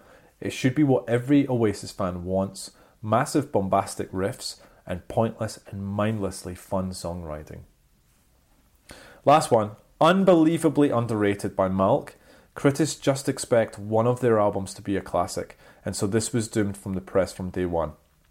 These are the same people who think Coldplay are a good band. The album is just as good as their NARs, and Girl in the Dirty Shirt and Magic Pie are amazing. Everyone should reconsider their views on this album. Okay. Okay? Yeah. Did you get any? No. Did you read the reviews on this album? Yeah, look, and I thought, the reason I did this on reviews is I thought we were going to talk a ton about it in the body of it, because that's probably part of the story of this, about how the reviews have gone up and down and along side roads and back again. But, look, for me, if I'm honest, I think the reason I've probably scored it high and the fact it's even made it in our top 50 is purely out of a personal connection more than its musical prowess, right? So when I think of this album, right, genuinely, without getting too emotional. I was literally on, if you think about it, I was on the cusp of adulthood, Yep. right? Yep. I had dreams, you had aspirations. We're just probably about to leave school.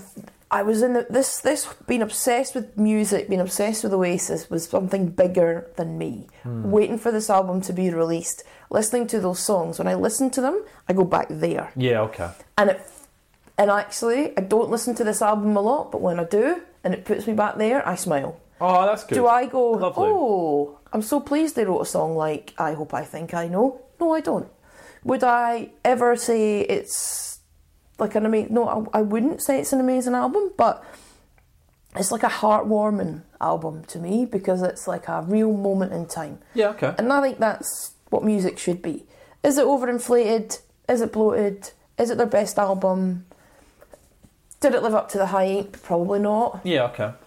Will I always still have a real soft spot for it? Will it always make me happy? Yes. That's nice. Lovely. All right. Ratings. What do you think you gave this album? Probably like a 7.5. You gave it an 8, Leslie. Wow. I gave it a 7.5. I would have dropped mine. Yeah, right. Right? So I probably would have had it at that 6.5, 7 mark.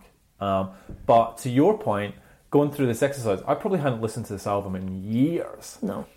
And I think to your point, it takes you back to where you were at the I time. went to see them live, right? You've also got to imagine this. This is a story about what this album means to me. Oasis were doing their Be Here Now tour. Yes. It sold out in minutes. Yep. I was doing my Duke of Edinburgh award. Okay. I was up a hill. Okay. My friend Laura, she moved from Perth up to Aberdeen. My mum has always been relatively strict. You're not going to see Oasis. Yes, I am. And so I was on my Duke of Edinburgh, so I asked my friend Laura if she could try and get tickets. Mm-hmm. The phones were jammed, it made the front page of the paper, nobody was getting tickets. Mm-hmm. I came off the hill, I come home from my Duke of Edinburgh expedition, and I'm like that to Mum, did Laura phone, did we get Oasis tickets? And she's like, no, you did not. And I was like that, okay. I miss your mum impression. And then she was like, so you should maybe phone Laura then. And I was like, right. So then I phoned Laura, you're right, so I heard we didn't get tickets. And then she's like, yeah, how was your hill walking? No, I hated it, it was crap. And then she said, I'm only joking, we got tickets, and my mum knew all along and had been playing along with it. Nice. I burst out crying on the phone. I was like 16, maybe 17. I got the train up to Aberdeen, she met me. Now when I go to see a gig and it's doors open at 7:30, I turn up at 9. Then it was doors open at 7:30, we were there at 3:30. Oh, God. And we bought a t-shirt and a book, and I sat there and we waited. So much so, the band arrived and we saw them arriving wow. and going in. We were there that early.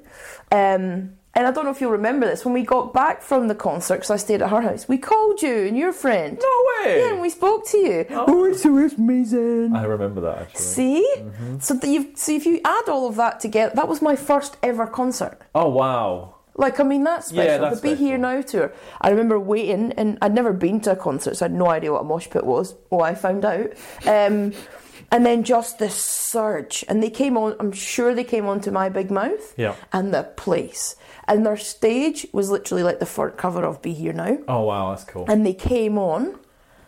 Wow. To see Wonderwall live when you're 17 and it's your first gig. Yeah. Yeah. Okay. So you can see now what? Oh, absolutely.